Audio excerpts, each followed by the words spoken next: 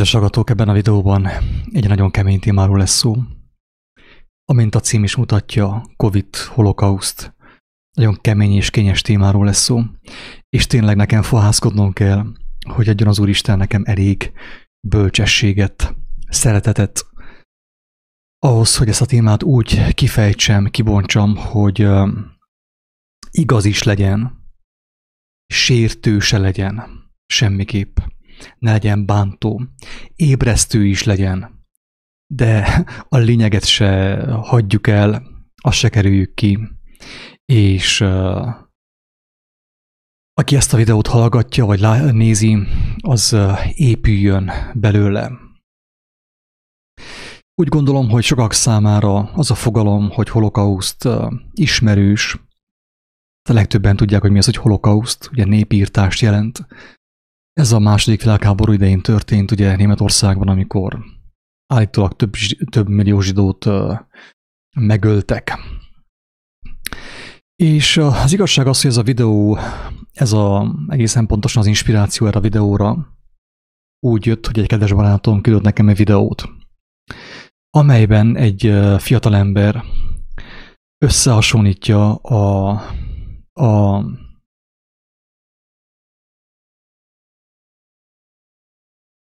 a németországi náci uralmat a mai Covid uralommal.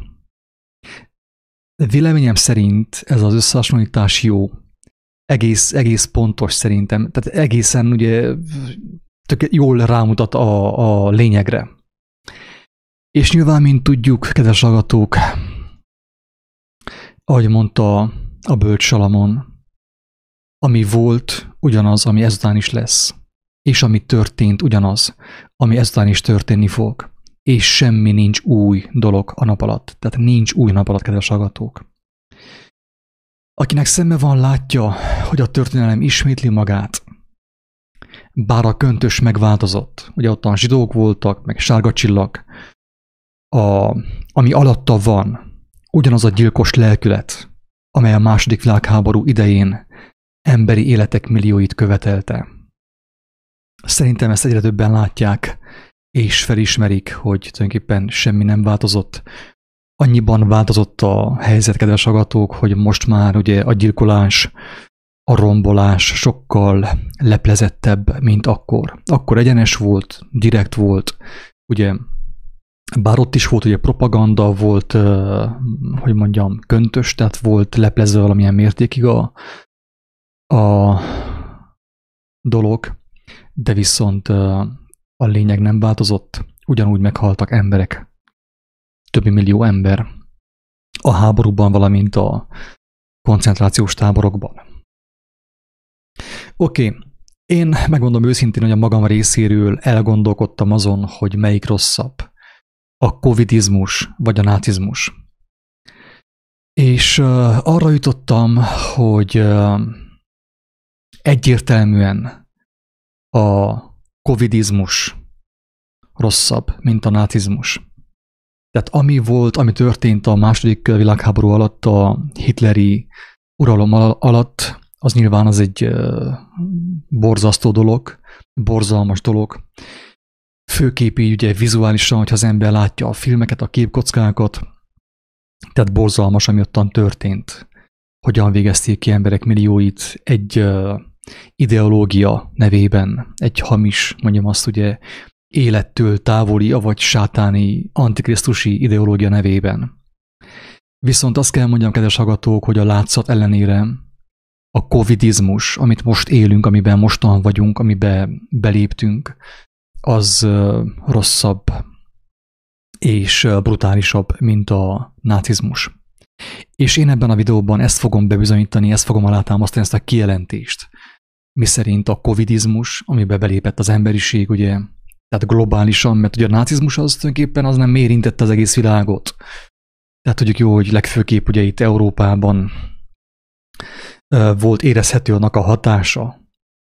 Persze beleszóltak az amerikaiak is, ugye távolról belepofáztak, de végül is ugye nem hatott ki az egész világra oly mértékben, mint ahogy a covidizmus ugye kihat az egész világra. Én egy mondatban alá is támasztanám azt, hogy a covidizmus sokkal, de sokkal veszélyesebb, mint a nácizmus. Ez a dolog, hogy a covidizmus veszélyesebb, mint a nácizmus, még nem annyira nyilvánvaló, ugye? Tehát ugye a látszat még nem azt mutatja, hogy veszélyesebb volna, mert még nincs éppen olyan holokauszt, mint ami akkor volt. De viszont a látszat ellenére azt kell mondani, ugye, hogy a covidizmus veszélyesebb, már most veszélyesebb, mint a nácizmus, mert nem az az igazán rossz, ami a testet megöli, de a lelket meg nem ölheti, hanem az, ami a testtel együtt a lelket is tönkre teheti, elpusztíthatja.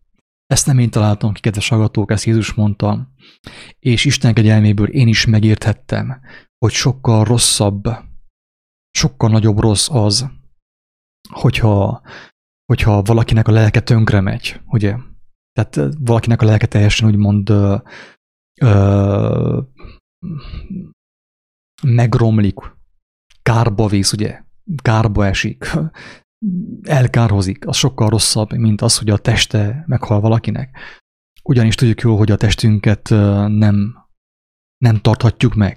Tehát úgy néz ki a képlet, hogy itt többnyire mindenki elveszíti a testét. Előbb vagy utóbb. Van, aki fiatalon, van, aki középkorúan, ugye, és mások idős korban veszítik el a testüket. De viszont Jézus azt mondta, hogy ne attól féljünk, ami a testet megölheti, de a lelket meg nem ölheti, hanem inkább attól féljünk, ami a testtel együtt a lelket is elpusztíthatja, azt is tönkreteheti, azt is kárhoztathatja, kárba dobhatja, ugye. Tehát ilyen értelemben a covidizmus sokkal veszélyesebb, mint a nácizmus. Miért mondom ezt? Azért, mert a nácizmusnak még nem volt olyan segítő eszköze, mint a covidizmus vallásának.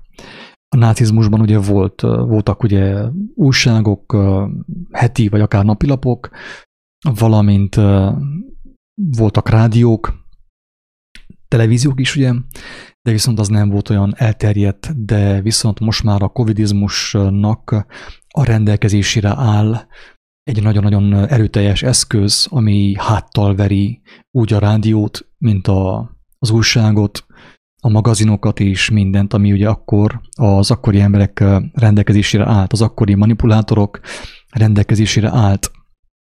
Tehát a covidizmus használja a világhálót, amely ráadásul instant módon tud híreket terjeszteni. Tehát 5G-s sebességgel ugye a világ bármelyik pontján elérhető a legújabb hazugság, legújabb propaganda, a legújabb rózsaszín köntösben tetszelgő megtévesztés. Tehát ilyen szempontból, tehát már az eszköz, ugye a covidizmus rendelkezésre eszköznek köszönhetően is sokkal veszélyesebb a covidizmus, mint a nácizmus.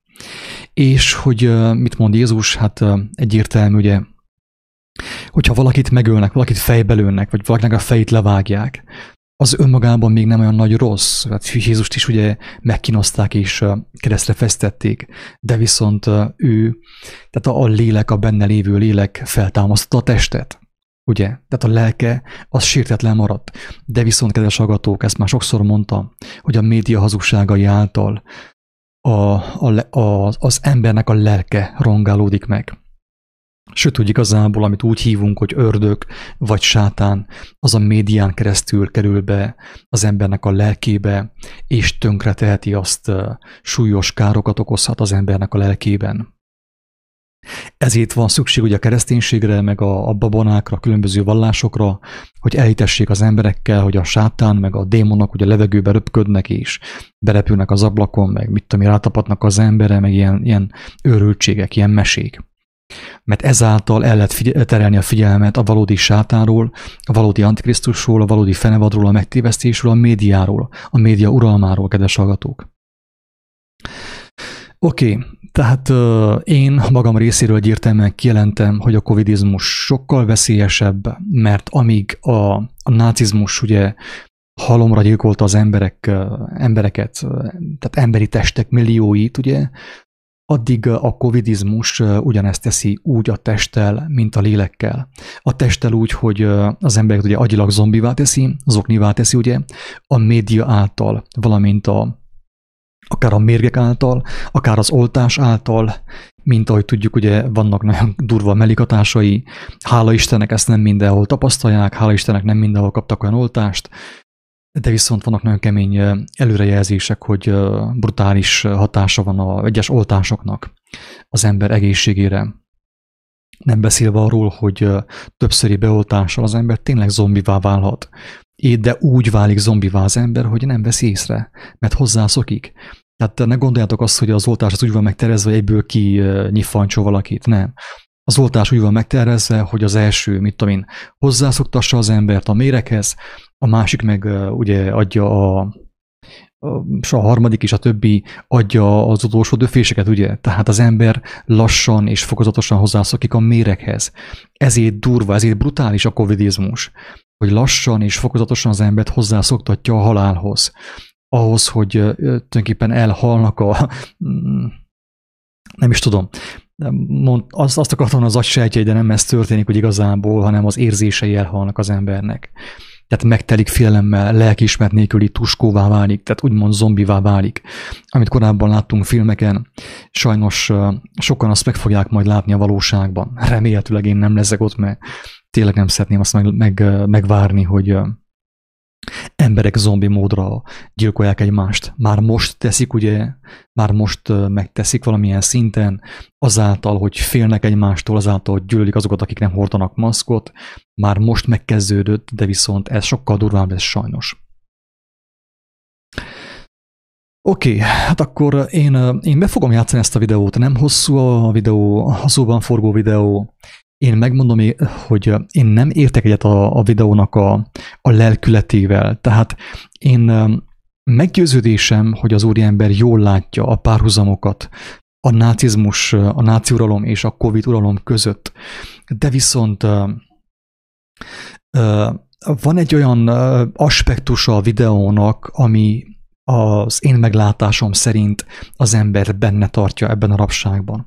És arra is fel fogom hívni a figyelmet, mindenféle rossz szándék nélkül, elmarasztalás nélkül, tehát én tényleg teljes szívemből kívánom, hogy az úriember, aki ezt a videót készítette, meglássa az igazságot, ne azt az igazságot, amit én láttam meg, hanem én teljes szívemből kívánom, hogy ő még tisztábban lássa, mint én. És az Úristennek a kegyelme bejön az ő életébe, hogy meglássa, hogy tulajdonképpen hogyan működik az a lelkület, amely a kormányt teszi felelőssé a nemzet problémáiért, az emberek problémáiért. Oké, hát akkor be is tenném a videót a képernyőre.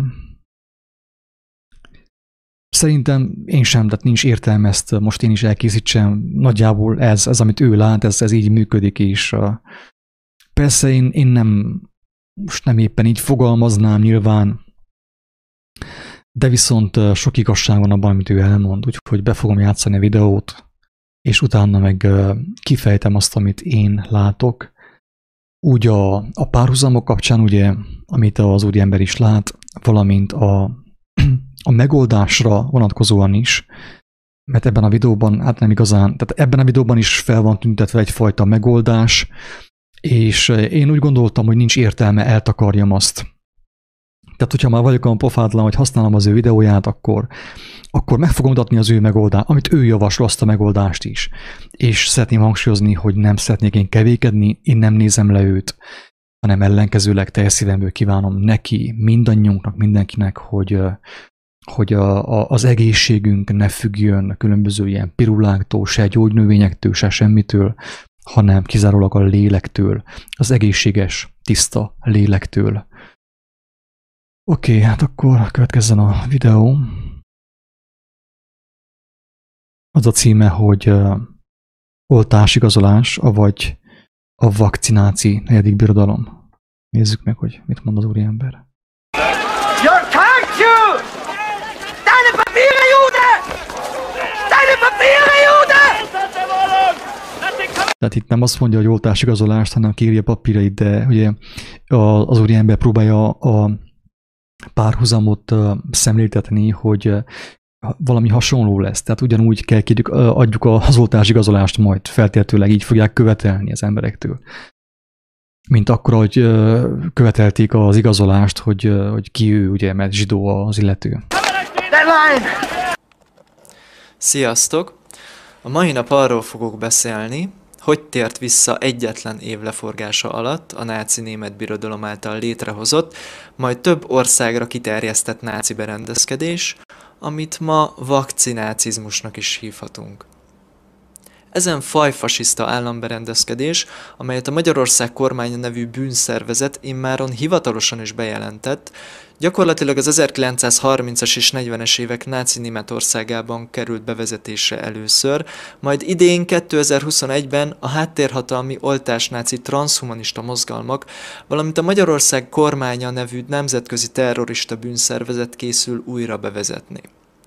Rá fogok mutatni a jelenlegi vakcináci fajfasiszta államberendezkedés és a náci harmadik birodalom zsidó ellenes fajfasiszta intézkedései közötti egyértelmű párhuzamokra és azonosságokra, hogy tervezi és valósítja meg egyetlen állami bűnszervezet a hitleri náci harmadik birodalom teljes rendszerének másolását és alkalmazását. Ezen a ponton én friss hívnám a figyelmet arra, hogy igen, ez valóban történik Magyarországon. De nem csupán Magyarországon történik, mindenhol a világban. És kedves hallgatók, sajnos ez létezik, ez a jelenség. De viszont, hogyha az ember úgy gondol rám erre a jelenségre, mint egy ilyen külső rosszra, mint egy ilyen külső gonoszra, hogy az ártatlan magyar nemzetet leigázza, akkor sajnos nincs, hogy megszabaduljon tőle. Emlékeztek, hogy készítettem egy videót nem is olyan rég. Meg is nézem. Mi is a címe? Igen, tehát a címe aznak a videónak, hogy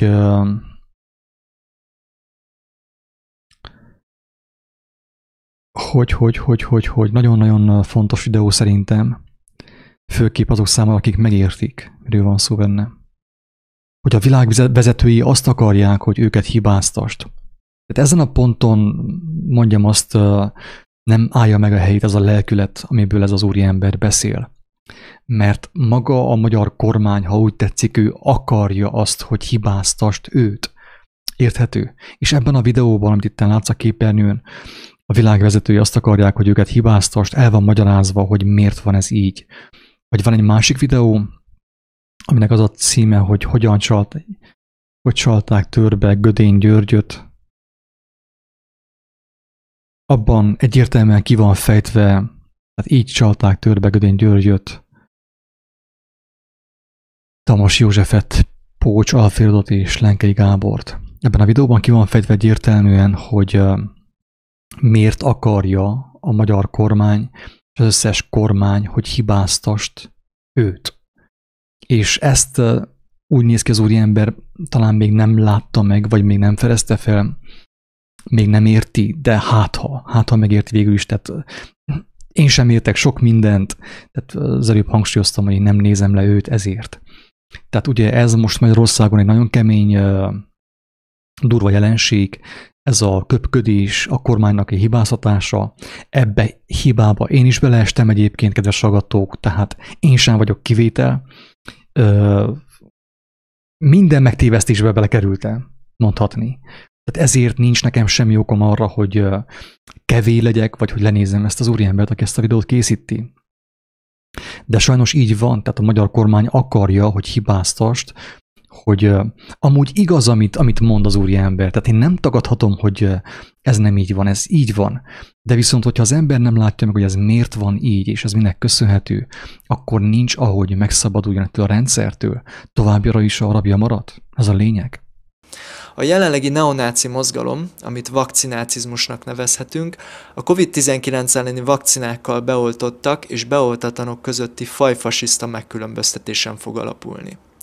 Ki fogok térni, hogyan lesz eme vakcináci jogalkotás és jogelnyomás büszke tükörképe a hitleri harmadik birodalom által bevezetett zsidó törvényeknek. Bejelentésre került az oltásigazolás bevezetése, amely egyértelműen a COVID-19 elleni mRNA-s, majd a már hivatalosan is bevallott későbbi nanorészecskéken alapuló vakcinákkal be nem oltottak fajfasiszta jogtiprásával egyenlő. Ez gyakorlatilag egy fordított sárga csillag, azaz az oltott faj felsőbbrendűségét jelző igazolás, amely a beoltottak jogi és szolgáltatás alapú pozitív megkülönböztetését, valamint az oltatlanok ugyanilyen alapú negatív diszkriminációját fogja eredményezni. Hogy ez később a náci Németország terveihez hasonlóan oltatlan gettók kiépítésébe torkollik-e idővel, az csupán a háttérhatalmi irányítók döntésén és a Magyarország kormánya nevű terrorista bűnszervezet tagjainak bűnöző alkatú pszichopátiáján múlik, amely már sokszor bebizonyosodott, nem ismer határokat. Természetesen a Magyarország kormánya nevű terrorista bűnszervezet alatt nem egy pártot, hanem a parlamentben jelenleg funkcionáló összes párt összes politikusát és képviselőjét értjük. Aki még mindig hisz a mesebeli jobb és baloldali skizoid alapú, hamis politikai oldalellentétekben, azoknak semmiképp nem javaslom a videó további megtekintését, hiszen az ezen elmeprogram által mélybevésett kognitív diszonancia a videóban elhangzottak megértését és feldolgozását gyakorlatilag lehetetlenné teszi. Kezdjük az 1935. szeptember 15-én bevezetésre került Nürnbergi törvényekkel, amelyek paragrafusokba foglalták, hogyan szándékozták ketté választani a német társadalmat zsidókra és nem zsidókra. Össze fogom hasonlítani a zsidó definícióját Magyarország kormánya által oltatlannak tartott emberek definíciójával. Nézzük tehát az összehasonlítást. A Nürnbergi törvények értelmében, csak úgy, mint az oltásigazolás értelmében, 3 kritérium alapján döntötték el valakiről, hogy zsidó, ahogy a neonáci vakcinácizmus idején is 3 kritérium alapján döntik el, ki számít oltatlannak. Az első kritérium a náci Németország esetében a következő volt. A legalább 3 zsidó nagyszülővel rendelkezők teljesen zsidónak számítottak. Most lássuk az első kritériumot az oltatlan definíciójával kapcsolatban. Aki nem kapta meg a COVID-19 elleni második oltást. A második kritérium a zsidó definíciójának kimerítéséhez az alábbi volt. Az egy zsidó szülővel vagy 2 zsidó nagyszülővel rendelkező személyek elsőfokú keveréknek számítottak. A vakcináci magyar második kritérium az oltatlan kimerítéséhez az alábbi. Aki nem minősül felgyógyultnak a SARS-CoV-2 vírus által okozott betegségből. A náci német... Aki nem minősült felgyógyultnak, tehát úgy látszik, hogy kötelező elkapni ezt. Őrültség. Tehát aki nem minősült felgyógyultnak.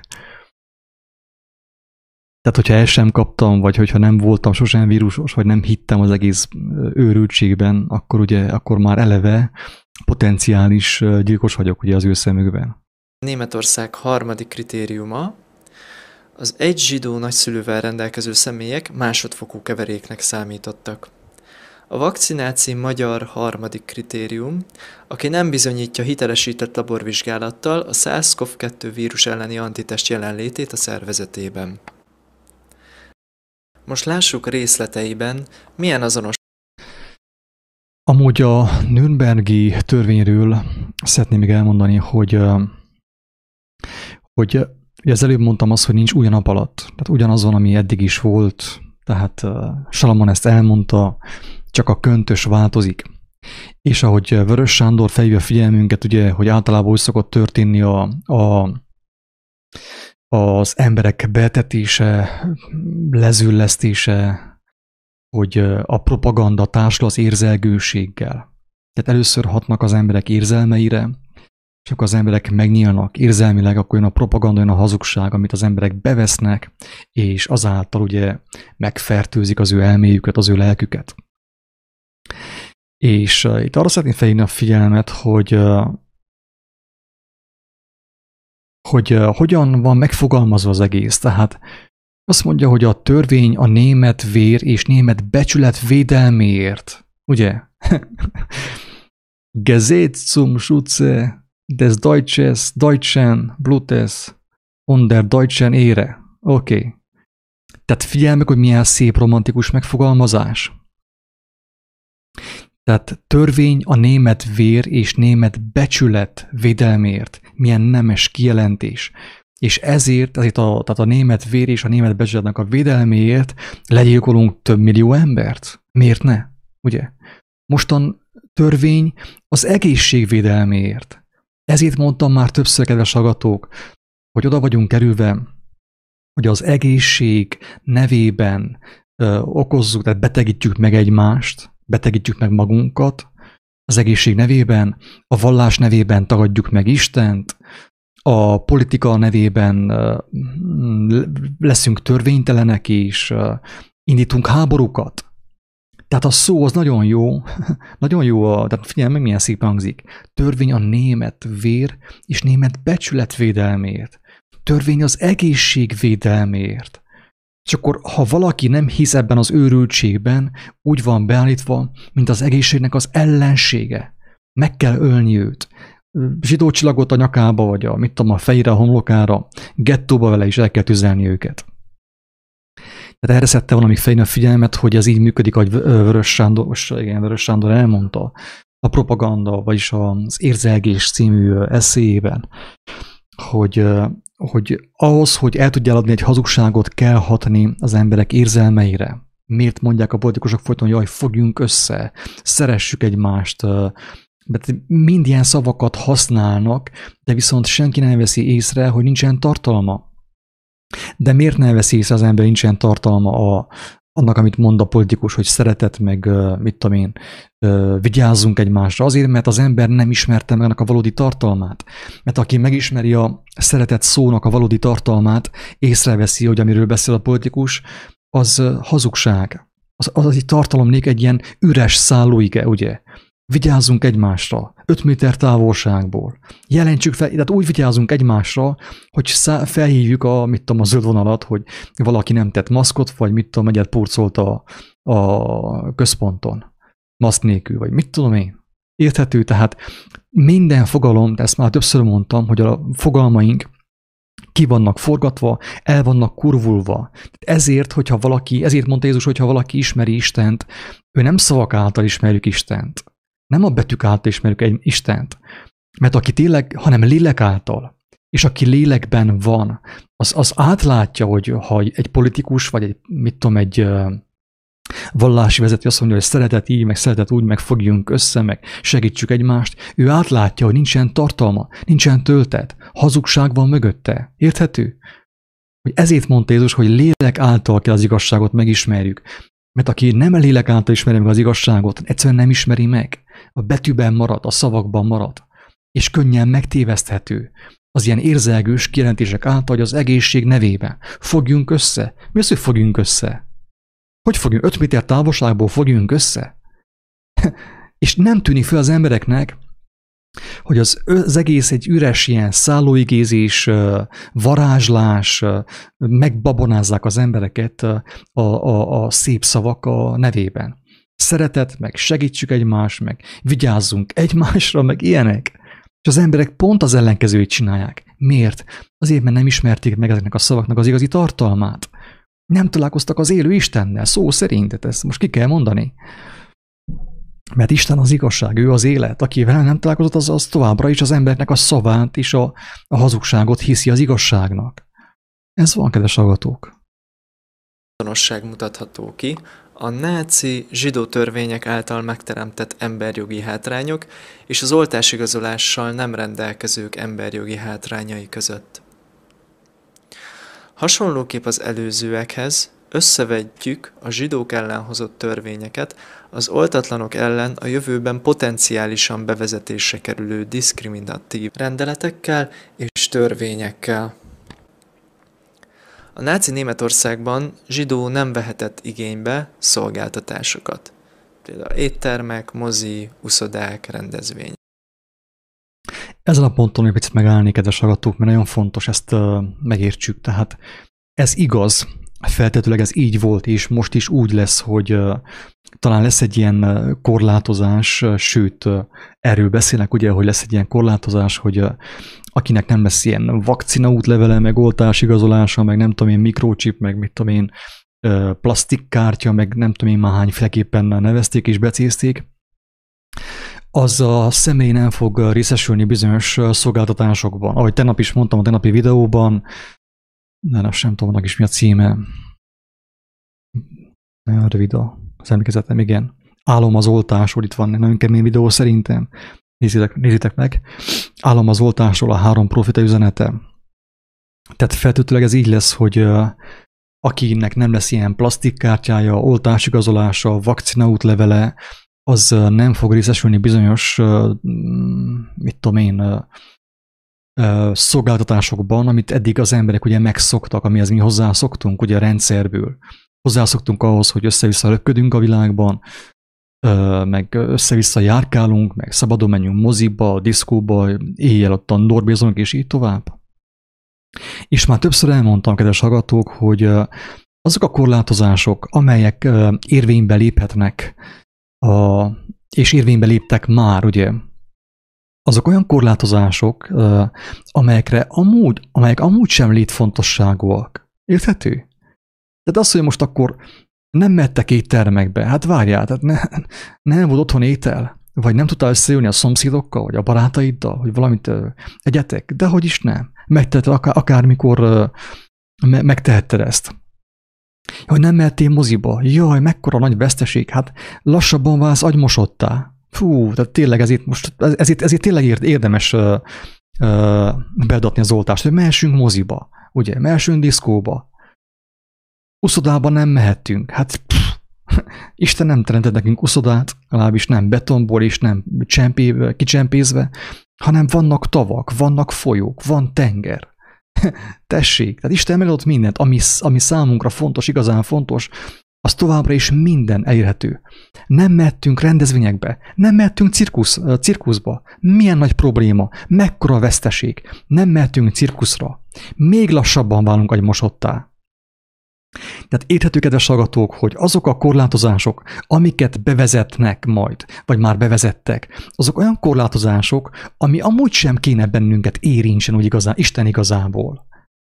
Érthető? Mert megmondatott az is, hogy mi törekedjünk az igazságra. Ez a föld élet nagyon hamar el fog múlni, és ha nem fogunk megtelni az igazságon, nem fogjuk meglátni az igazi életet, Isten országát. Azt mondta Pál apostol, hogy ha valamit megegyetek és valamit felvegyetek, akkor legyetek elégedettek. Persze a zsidók azok nem olyanok voltak éppenséggel. Ők tudjuk jó, hogy ők is megtagadták Istenüket is, valamilyen szinten ugye azért is engedte az Úristen, hogy hát akkor tessék, hogyha ti már mindenképpen mozizni akartok, mindenképpen meg akartok gazdagodni, mindenképpen uralkodni akartok, akkor legyen egy ilyen is. Tehát megengedte az Úristen, hogy ez történjen, hogyha ők már ugye megtagadták az Istenüket. Tehát talán tegnapi videóban is elmondtam azt, hogy ugye a kommunizmus után, főképp itt Romániában, itt a keleti blokkban ugye az történt, hogy bejött ugye a kapitalizmus, bejött a pénz alapú, a mammon alapú uralom, megszerettük azt, örültünk annak, hogy pénzen megvásárolhatjuk a hatalmat, megvásárolhatjuk a sebességet, megvásárolhatjuk a szexuális örömöket, ugye, és mindent. És ehhez hozzászoktunk, a jó kaját, a jó piát és mindent, ehhez hozzászoktunk.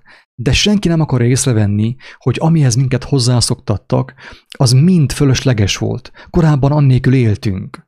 És jól éltünk, volt békesség, szerettük egymást, volt jó szomszédi viszony, segítőkészség, szolgálatkészség. Melyik volt értékesebb, az vagy ez? Szerintem az volt értékesebb. Az sem volt tökéletes, de az értékesebb volt. Jött helyette a pénz, jött a mozi, jött a cirkusz, jött az agymosás, jött a jó ételek, a műételek, a műtáplálék, a táplálékkiegészítők, és így tovább, és így tovább. És akkor most ezt akarja visszavonni a rendszer. És nem akarjuk észrevenni azt, hogy gyakorlatilag ez még mind úgymond Isten engedelmével történik, és a javunkra történne, ha nem lázadnánk fel. Ha nem lázadnánk fel, de mi lázadunk. Kell nekünk az ingyen pornó. És mivel kell nekünk az ingyen pornó, meg az ingyen horror, ezért inkább oltatunk. Mert lehet azt mondja, hogy a szolgáltató, hogy te nincsen oltásigazolásod, nem kaphatsz több kábel tévét, meg internetet. Hát de várjál, nagyszüleink mit tudom én 100 évig éltek. Kábel tévé nélkül, internet nélkül és online pornó nélkül. Tisztességesen, szeretetben és békességben. Őrültség, kedves hallgatók. Tehát nem tűnik fel, most a magyar ember kimegy reklamálni, meg lázarozni Orbán Viktor ellen, meg mindenki ellen, hogy milyen korlátozások történnek, meg mit tudom én mi, és hát ez milyen dolog, hogy Orbán Viktor visszaveszi az online pornót az emberektől. Ugye? Hihetetlen, drága embertársak, akkora sötétségben vagyunk, hogy ez valami katasztrofális. Hát tényleg azt szoktam mondani ilyenkor, hogy itt már csak az Isten segíthet, senki más. Mert egyszerűen nem látjuk, miben vagyunk benne.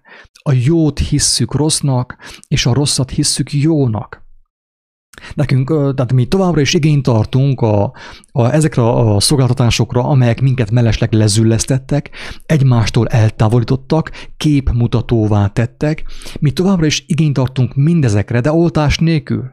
Nem ugyanaz, barátom, hogy oltás nélkül. Ilyen nincs.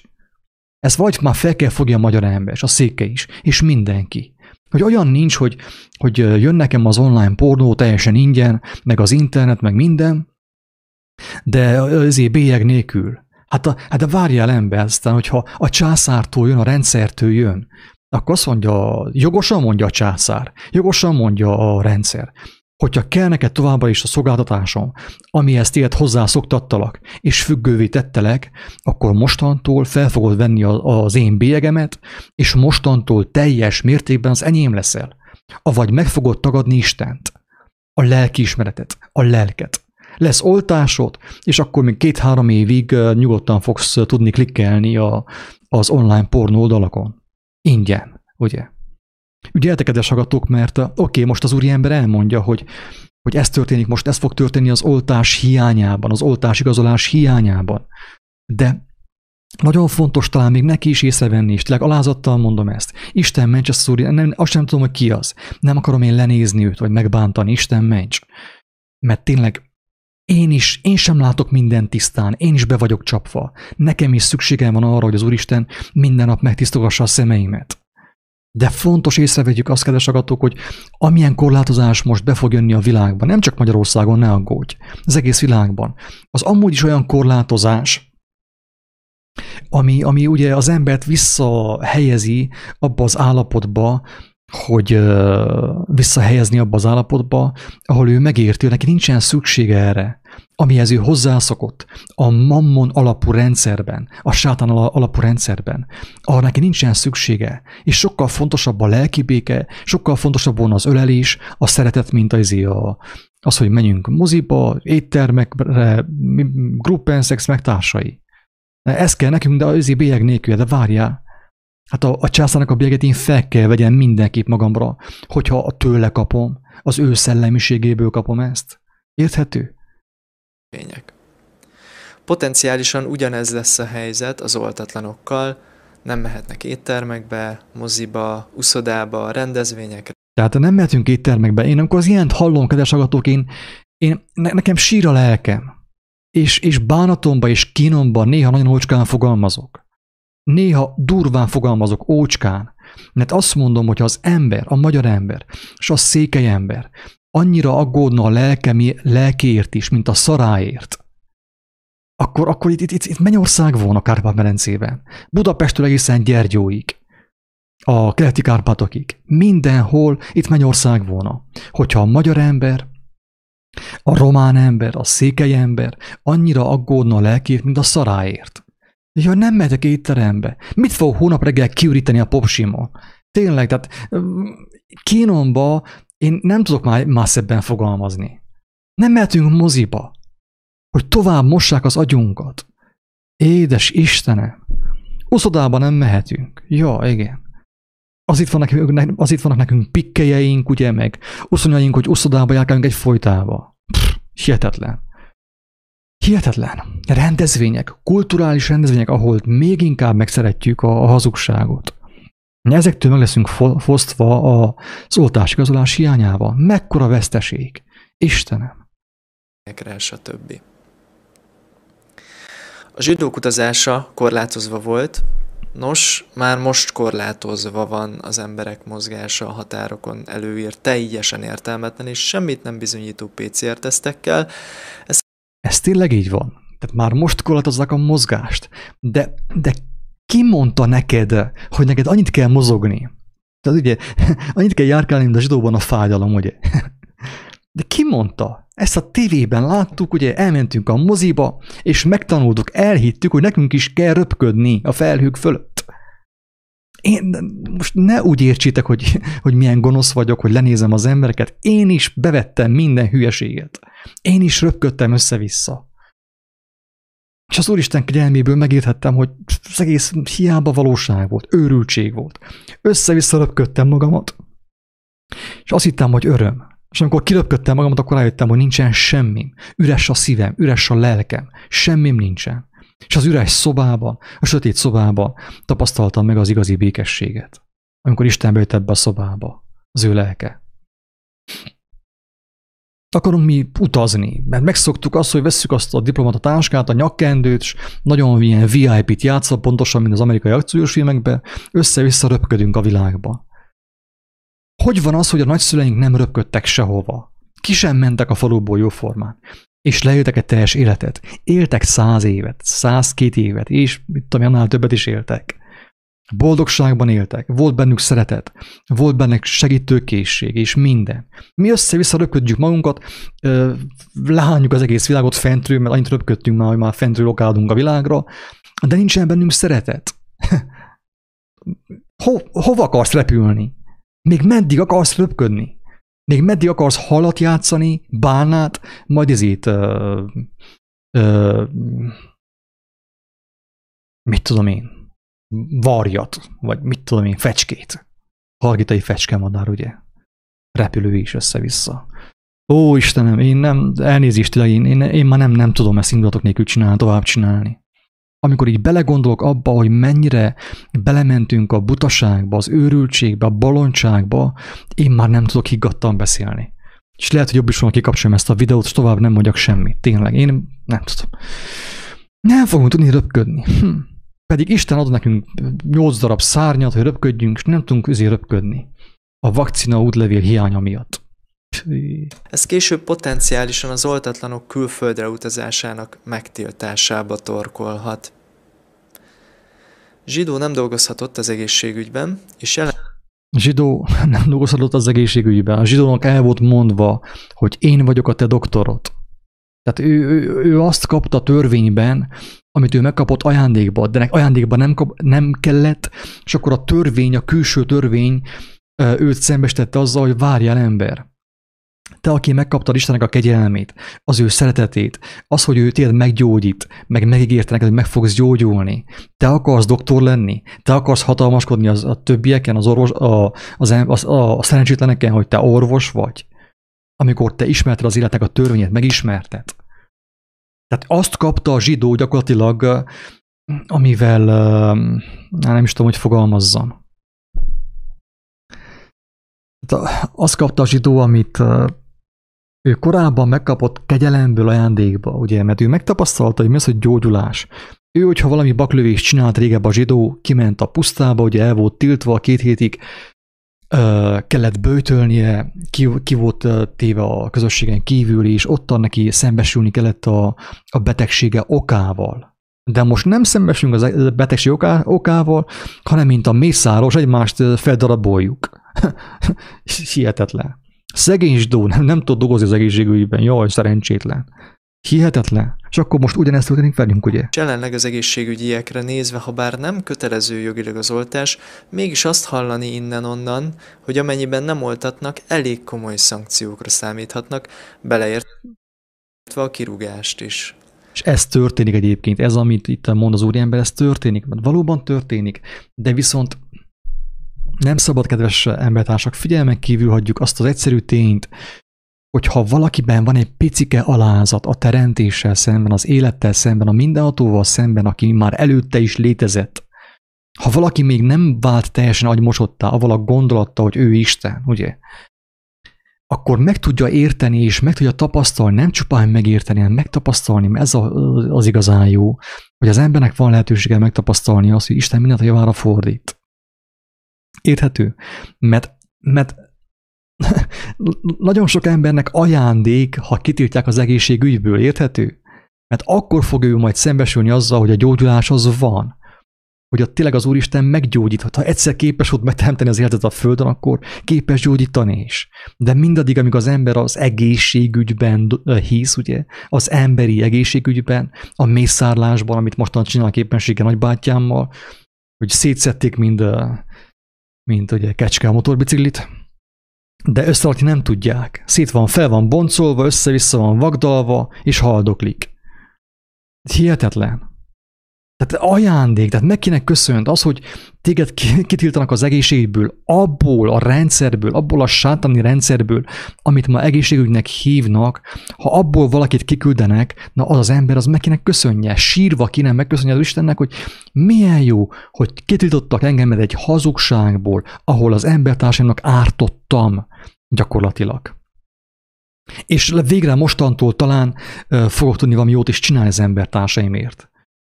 Hogy szeretetteljesen megölelem, vagy ápolom őket, de mit tudom, mindenféle izé nélkül, vegyszer nélkül, meg kémiai szerek nélkül, meg mérgek nélkül, meg minden nélkül, amit ugye alkalmaz a mai orv tudomány. A későbbiekben lehet, hogy eleve oltáshoz kötik az egészségügyben való elhelyezkedést. A náci Németországban... Tehát én azt kell mondjam, hogy kössék is, tényleg, kössék is. Hát, ha már valaki abban hisz, hát akkor tapasztalja meg, hogy mit jelent hinni a hazugságban, hinni az őrültségben. Hogyha valaki azt választotta, kedves hallgatók, szerintem jogos, tehát normális és logikus, nem? Hogyha valaki azt választja, akkor választ azt mindenestől. Oltásostól és mindenestől. Mert ez mind egy csomag, kedves hallgatók, ez mind egy csomag. Nem lehet külön választani az oltást, a császárnak az oltását, a mozitól, az agymosó ipartól, az orvtudományoktól, meg a rendezvényektől, meg a műkajától. Ezt nem lehet külön választani. Nem úgy van, hogy kérem a császártól ezt, de amazt nem kérem. Azt mondja a császár, barátom, ha hozzám jöttél, hozzám fordultál, akkor mindent vagy semmit. Érthető? Mindent vagy semmit fogsz kapni. Nem úgy van, hogy te válogatsz az én a szolgáltatásaim közül. De nem így működik ez. Ezt kell valahogy felfogja a magyar ember, és akkor szabad lesz. Addig senki nem lesz szabad, amíg ezt nem fogjuk fel. Nem fogja fel. Nem úgy működik, hogy... És ugye apropó, ugye mellesleg az igazsággal sem úgy történik, hogy jaj, ezt elfogadom, azt nem fogadom el. Az igazság is egy teljes csomag, kedves hallgatók. Mit jelent az, hogy az igazság teljes csomag? Azt jelenti, kedves hallgatók, hogy az Úristen nem arra hívja az embereket, hogy legyenek ilyen humanisták, néha unalmukba segítsenek embertársaikon, nem erre hívja az Úristen az embereket, az igazság lelke. Hogyha netán, mit tudom én, fáj neked az a fogalom, hogy Isten, mert sértő, mert te ateista vagy nem tudom, mi vagy. Tehát az Úristen nem arra hívja az embert, legyenek humanisták, meg ilyen karitás, meg ilyen karitatív tevékenységek, meg pénzt gyűjtünk mit tudom, a hódkorosoknak, meg a karácsonyi, a Mikulás csomagokra. Nem. Isten nem erre hívja az embert. Isten a tökéletességbe hívja az embert. És ez, ami felfoghatatlan számunkra. És azért kell megtörténjen a szétválasztódás, kedves hallgatók, mert most még nagyon sok jóra való ember a lagymatagságban van, a langyosban van. Kicsi Jézuska, kicsi gépuska, szó szerint. Tehát tudom, hogy csúnyán hangzik, kedves hallgatók, de ennél jobban ezt nem lehet kifejezni. Kicsi Jézuska, kicsi gépuska. Na, a legtöbb jó ember most ebben az állapotban van. És most a Covid, ugye, Mr. Covid segít az embernek dönteni. Hát akkor most döntsd el, mi kell neked? Gépuska vagy Jézuska, mert a kettő nem megy. Sőt, maga Jézus mondta az, hogy nincs középút. Két út van, középút nincsen. Nem lehet két urat szolgálni. Ezért szükségszerű az, amiért, vagy ami ellen az a fiatal ember lázadozik. Én nem azt mondom, hogy helyes, amit csinál a kormány. Nem azt mondom, hogy helyes, amit csinál az Orbán Viktor. Egyáltalán. Én nem lennék a helyében, az biztos. De azt mondom, hogy a magyarnak a hozzáállása, hogy lázadozik a kormány ellen, az igenis helytelen. És azáltal még lejjebb fog süllyedni. az ember a lázadás által még lejjebb fog süllyedni. Az előző videókban bebizonyítottam, hogy aki a kormány ellen lázad, az Isten ellen lázad. Érthető? Tehát nem lázadhatsz te a főnököd ellen. Tehát ez olyan, hogy én könyörögtem valakinek, hogy engemet alkalmazzon a munkahelyen. Utána meg fellázadok a főnök ellen. De várjál, hát nem én hívtalak téged ide, te jöttél hozzám pénzért dolgozni. Hát akkor nehogy már a farokkeze csóválni a kutyát, érthető? Te mentél mostanig szavazni, minden 4 évben elmentél szavazni, bennük hittél. Neked nincsen jogod lázadni, érthető? Nekem lenne jogom lázadni, mert nem szavaztam. Érthető? Nekem lenne jogom lázadni, mert én nem szavaztam, de én sem lázadok, mert tudom, hogy a lázadás nem old meg semmit. A lázadás őrültség. A lázadással magamnak ártok. És sajnos ez a videó is valamilyen szinten a lázadással ösztönzi az embereket, hogy utálják a kormányt, meg azokat a politikusokat, hiába utálod te őket. Mert nyugodtan utálhatna téged is a teremtő Isten, hogy várjál, te a múltkor is mit csináltál? Hazudtál. Megcsaltad a feleségedet. Nem tudom én, mit csináltál. Isten is szépen téged kezdene így utálni, és pofozgatni, akkor mi lenne belőled? Semmi, ugye?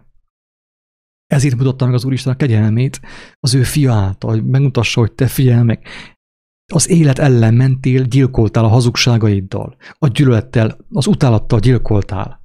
De nem azt adtam, amit érdemeltél volna, utálatot és gyilkolást, hanem cserében viszonzásra adtam neked a jót, a szeretetet, a megbocsátást, a kegyelmet, amit nem akarsz elfogadni mellesleg. Inkább lázadsz a kormány ellen. Na ez a hiányosságának a videónak.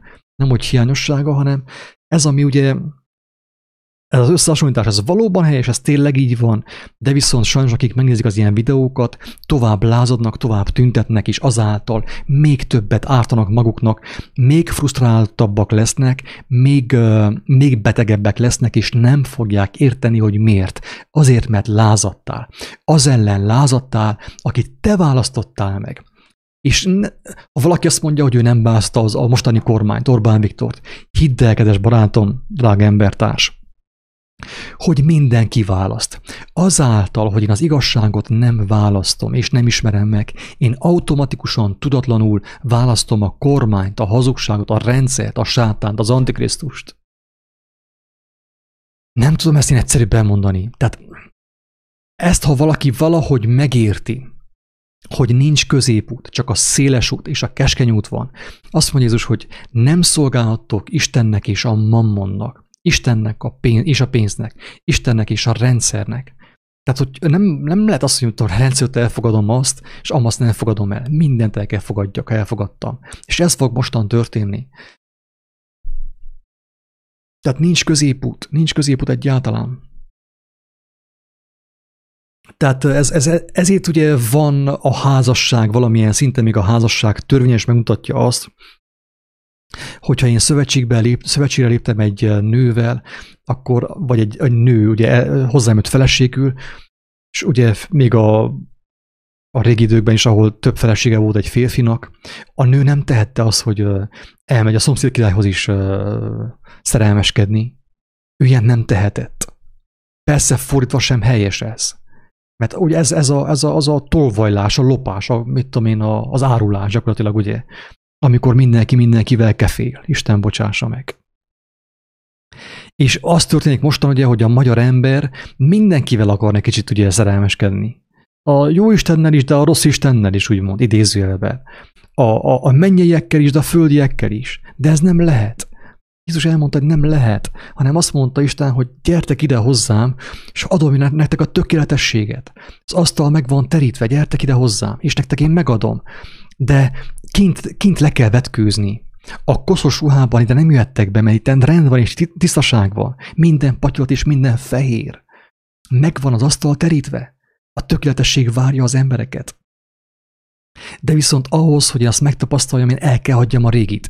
Ez itt mondja Jézus, hogy aki meg akarja tartani az életét, a régit, elveszíti azt, mindenképp elveszíti, és mindenki elveszíti, és mindenképp elveszíti a földi életet. De nagyon sokan el fogják veszíteni a másikat is sajnos. Miért? Azért, mert a földiekért, a földi kincsekért, a rothadókért kompromisszumokra lépnek, ugye? És oltásigazolás, ugye feketén megszerezzük, pénzét megszerezzük, oltás nélkül, de csak belemenjünk a sátának a játszmájába. Ezért mondtam azt, hogy nehogy valaki azt gondolja, hogy ő megszerzi az oltásigazolást pénzzel, és akkor minden oké, minden el van rendezve. Majd meglátjuk. Meglátjuk majd. Ha már egyszer a hazug szellemiséggel szövetségre léptél, akkor neked mindegy, hogy van-e benned oltás, vagy nincs. Úgyis már az övé vagy, mert hazudtál, hazugságba keveredtél. Megtörtént a zsidók kivonása a felsőoktatásból, ahogy potenciálisan oltáshoz fogják kötni itthon az. Én nem tudom, én sírjak-e, vagy nevestek, tényleg én. Tehát nem látjuk, nem érthető, hogy amit ők törvénybe kaptak a zsidók a korlátozás miatt, az mind jó volt. A törvény, a német törvény eltiltotta őket sátántól. Szó szerint. Szó szerint.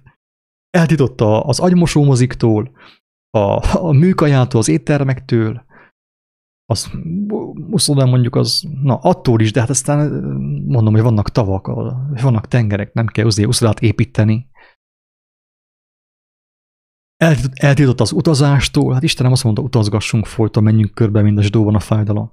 Tehát attól tiltották őket el, ami rossz volt amúgy is, ami nem volt jó. Meg az egészségügy, ugye, ilyen mészárlás, hogy boncolunk, vágunk, kalapálunk, elektromos árammal üttetünk, sugárzunk, meg minden. Aztán majd temetünk.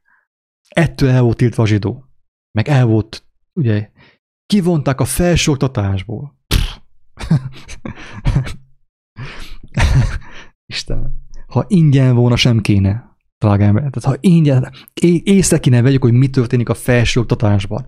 Hány ember válik öntelté, hamis tudományok által veszi be a hazug tudományokat. Én nem azt mondom, hogy minden hazugság, ne félreértés ne essék. De ott, ami történik a felsőoktatásban, amiket leadanak, amivel megtöltik az emberek fejét, gyermekek fejét, az valami katasztrofális. Katasztrofális. De az maga a halál. Abból lesz a halál.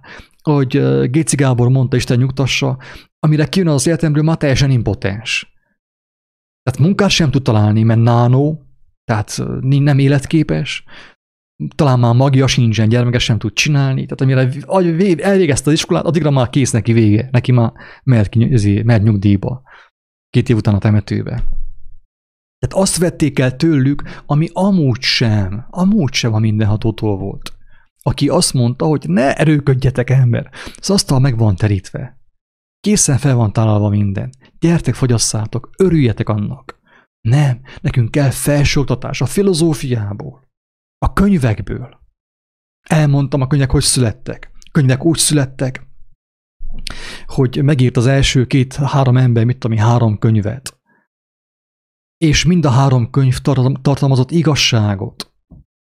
Ugye? Mind a 3 könyvben volt valami igazság. Jött a 4. ember, elolvasta mind a 3 könyvet.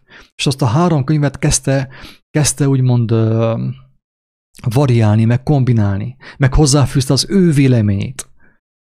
És így a könyvek szaporodtak. Tehát, hogy igazából oda jutott a mai tudomány egyébként, ugye, hogy semmi nem megalapozott tudomány. Minden csak könyvekből van. És eltanultuk ugye az eredendő hazugságot gyakorlatilag. Szaporodtak a könyvek. Tehát az én tudásom, az én könyvem az előző könyvekből van. Nem a valós, kézzelfogható tudományra alapszik, hanem van elméleti biológia, elméleti kémia, elméleti fizika. És elméleti boldogság ráadásul. Ez van. Elméletileg én boldog vagyok. Nem, úgy érzem, ezt abba kell hagyjam, mert nem, már annyira fáj nekem ez az őrültség, hogy muszáj lesz abba hagyjam előbb-utóbb. Többet én nem fogok ilyen videót csinálni szerintem. Mostantól csak szerintem olyan videók következnek, ha Isten megsegít, ahol tényleg elmondom és elmondjuk, hogy mit tett és mit tesz folyamatosan Isten. Hogyha valaki azt hallja és megkívánja, forduljon hozzá. Mert egy ilyen videónak szerintem nem sok értelme van. Megy tovább a filozófia, az okoskodás, nem sok értelme van. Én ezt a videót már most megbántam, megmondom őszintén. Oké, most már befejezzük valahogy. Van az érettségit is. Érettségi. Tehát Érettségi. Valakinek nincsen érettségi diplomája, szóljon nekem, van, adom ingyen, vigyétek. Valaki nem tud leérettségizni, adom az érettségi diplomámot, cserélj ki a fénygépet, és ott minden is használja. Nem kell. Az egész nem ért semmit, ahogy Pál apostol mondta. Mert hogyha valakinek volt érettségie, hát Pál apostolnak volt érettségie a hazugságból, a földi tudományokból, a nyelvekből, a bölcsészetből, az okoskodásból, a tórából, és mindenből volt neki érettségie, meg Nobel-díja is minden. Nobel-díjas farizeus volt Pál apostol. És azt mondta, hogy amit korábban számomra érték volt, mindent kárnak és szemétnek ítélek a Krisztus, avagy az igazság ismeretéért. Ami érettségi a világ szerint, kedves hallgatók, ezt kell valahogy felfogjuk, ami érettségi a világ szerint, az Isten szerint bolondság. Érthető? És ami érettségi lenne Isten szerint, az egyszerű evangélium, a hegyi beszéd, az érettségi. Na azt tudod, abból érettségiztél-e? Abból vizsgáztál-e? A hegyi beszédből vizsgáztunk-e? Drága embertársak. Hiába van nekem érettségim, hát van budipapír olcsóbban is. Budipapír lehet kapni olcsóbban is. Drága embertársak. Hiába van nekem érettségim, meg Nobel-díjam, meg doktorim, meg minden, amikor egy felfúvalkodott hólyag vagyok. Nincsen bennem szeretet, nincsen bennem szolgálatkészség. Pénzfüggőség van bennem. Meg mindenféle hobbim, meg nem tudom, függök mindenféle kütyütől, mindenféle kínai holmitól. Gyógyszerfüggő vagyok. Tessék, Nobel-díjas gyógyszerfüggő vagyok. Mit érek vele? Senki nem gondolkodik el ezen, hogy amit mi tudománynak hiszünk, az nem tudomány, az élet ellenesség. Ahogy egy barátom mondta, szétszedtük a teremtést, mint a kecske a motorbiciklit, de nem tudtuk összerakni. Szét van szedve darabokban a teremtés. Ismerjük a kromoszómákat, a dezoxiribonukleínsavat, az RNS-t, meg a nem tudom én mit. Ismerünk mindent, de viszont szétszedtük, de nem tudjuk összerakni. És nem tudjuk uralni sem, mert Isten nem adta meg ezt, hogy uraljuk azt. Mi próbálkozunk meglopni Istent, szétszedni és uralni, és ottan vagánykodni, hogy Nobel-díjas, hogy hívják? Szívsebész, meg minden. Miben hal meg? Szívbetegségben. Oké. Tehát nem halljuk a lényeget, hogy Isten segít nekünk ezáltal is megérteni, hogy miért van az, hogy valaki azt próbálja magyarázni az embereknek, hogy a vértisztítást azt piócával kell csinálni. És meglehetősen fiatalon miben távozik el? Vérmérgezésbe. Miért? Azért, mert hazugságban hitt, és hazugságot terjesztett. És ez történik, hogy az emberek legalább vegyék észre, hogy te, hazugság.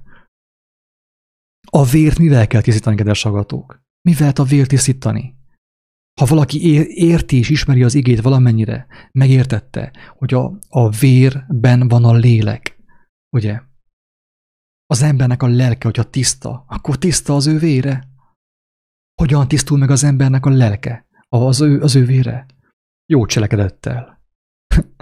Az igazság ismeretével. Annak cselekvésével. És akkor nem kell semmiféle pióca. Mit kell nekem pióca? Azért, hogy az igazságot továbbra is figyelmen kívül hagyjam. És azt csináljam, amit akarok. Hogy továbbra is az élet ellen menjek. Hogy továbbra is arra használjam az életet, hogy gyilkoljak. Ó, Istenem! Lehet ezt a videót le fogom törölni, mert én itt elveszettem a fonalat, én úgy érzem, hogy megbántam, hogy elkezdtem, megmondom őszintén.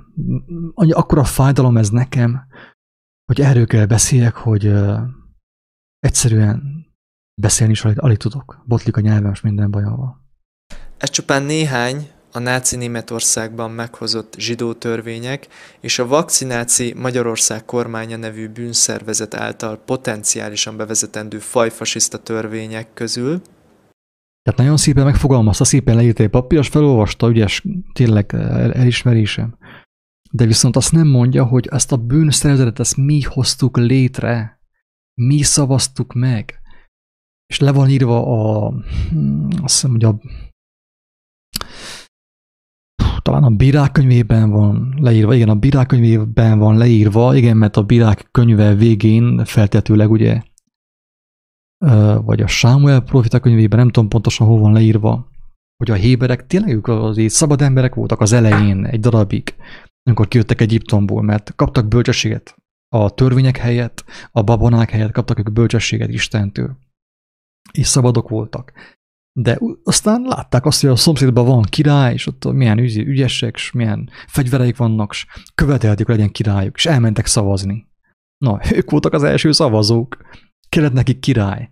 Tehát nincs jogod neked, barátom. Tudtál-e arról, hogy neked nincsen jogod lázadni a rendszer ellen? Mert rá szavaztál. Nem csak a szavazással szavaztál a mai rendszerre, erre a milyen fasiszta, meg milyen bűnszervezet rendszerre, hanem az ellen is minden perccel szavazol, azáltal is szavazol, hogy az igazságot nem éhezed, az igazságot nem fogadod be a szívedbe, az elmédbe. Folyton szavazol a bűnszervezetre. És amikor arra szavazol, és utána aztán fellázadsz, akkor ugye a lázadók halálával fogsz meghalni. Miért? Azért, mert skizofréniába, amnéziába kerültél, tudathasadásba kerültél, és elfelejtetted, hogy te voltál az, aki a hazugságaiddal, a tudatlanságoddal, a bűnöddel megszavazta ezt a rendszert, ezt a bűnszervezetet. Tehát nincs jogod lázadni, érthető? Tehát még akinek joga volna lázadni, még az sem lázad, érthető? Ezt, ha meg tudná érteni a magyar ember, bár nem hiszem, hogy az én videóm segítene, mert tele van indulatokkal sajnos. Annyira gyarló vagyok én is, hogy nem tudok normálisan beszélni. Már a nyelvem is botlik. De ezt, hogyha a magyar ember meg tudná érteni, hogy nincs értelme lázadni, hogyha te lázadsz a fasiszta, milyen szervezet ellen, magyar kormány ellen, azáltal lázadsz az élet ellen, magad ellen és Isten ellen. Mert Isten engedte meg, hogy ez így legyen. A magyar nemzetnek, aki Babilontól tanult, Amerikától tanult, nyugattól tanult, és nem Istentől. Érthető? Tehát nem lázadni kell, nem azt mondani, Istenem, tévedtünk. Én a magyar ember, én a székely ember, én tévedtem. Én mentem a filmek után, a mozi után, a hazugság után. És azáltal tudott kialakulni ez az úgynevezett ugye, magyarországi, meg a romániai bűnszervezet. Azáltal, általam, az én közreműködésemmel, az én láttamozásommal. Úgy, hogy én nem ismertem az igazságot. Mert aki az igazságot nem ismeri, az biztos a hazugságot ismeri. Mert nincs olyan, hogy valaki valamit ne ismerjen. Mindenki, minden élő ember ismer valamit. Érthető? Nem lehet nem ismerni valamit. Mert az emberben van egy ilyen, hogy mondjam, egy ilyen űr, amit ő folyton betölt, úgy az elmébe, mint a szívében. És azt az űrt mindenki betölti valamilyen módon. Betölti, tehát ha nem töltöm be az igazsággal teljesen biztos, hogy az űr magába szippantja a hazugságot. Magába szippantja a YouTube-ot, a Facebookot, mindenestől, szöröstől, bőröstől. És azáltal megyek én szavazni erre a rendszerre, amiről a fiatalember beszél. De ennyi is bőven kimerítően bizonyítja, hogy a két rendszer közötti párhuzam letagadhatatlan. Az Európa Tanács 2021. január 27-én adta ki hivatalos állásfoglalását az esetleges fajfasizmustól túltengő kormányok és tagállamok mengelei álmokfutását megelőzendő, a kötelező oltásra és az oltatlanokat sújtó diszkriminatív korlátozásokra vonatkozóan.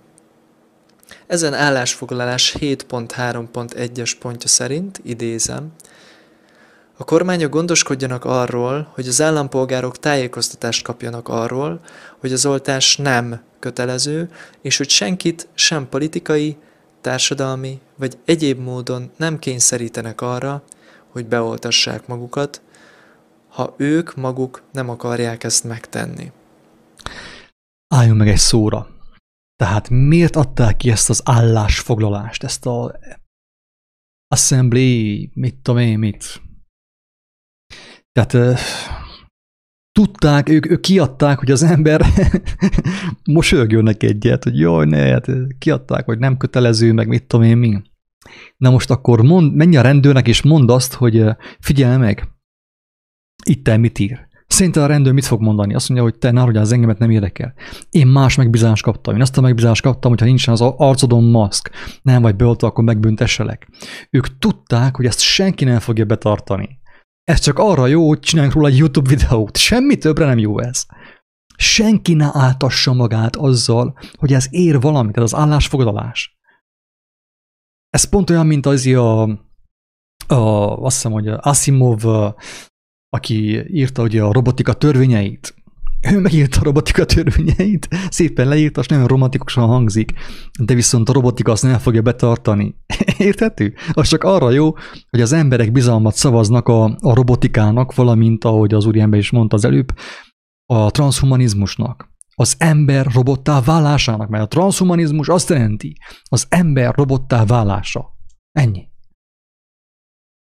Az ilyen dumák, az ilyen európai, meg mit tudom én, milyen dumák, ez csak arra jó, hogy az ember picit megnyugodjon, és nyugodtan fogadja el azt, ami következik.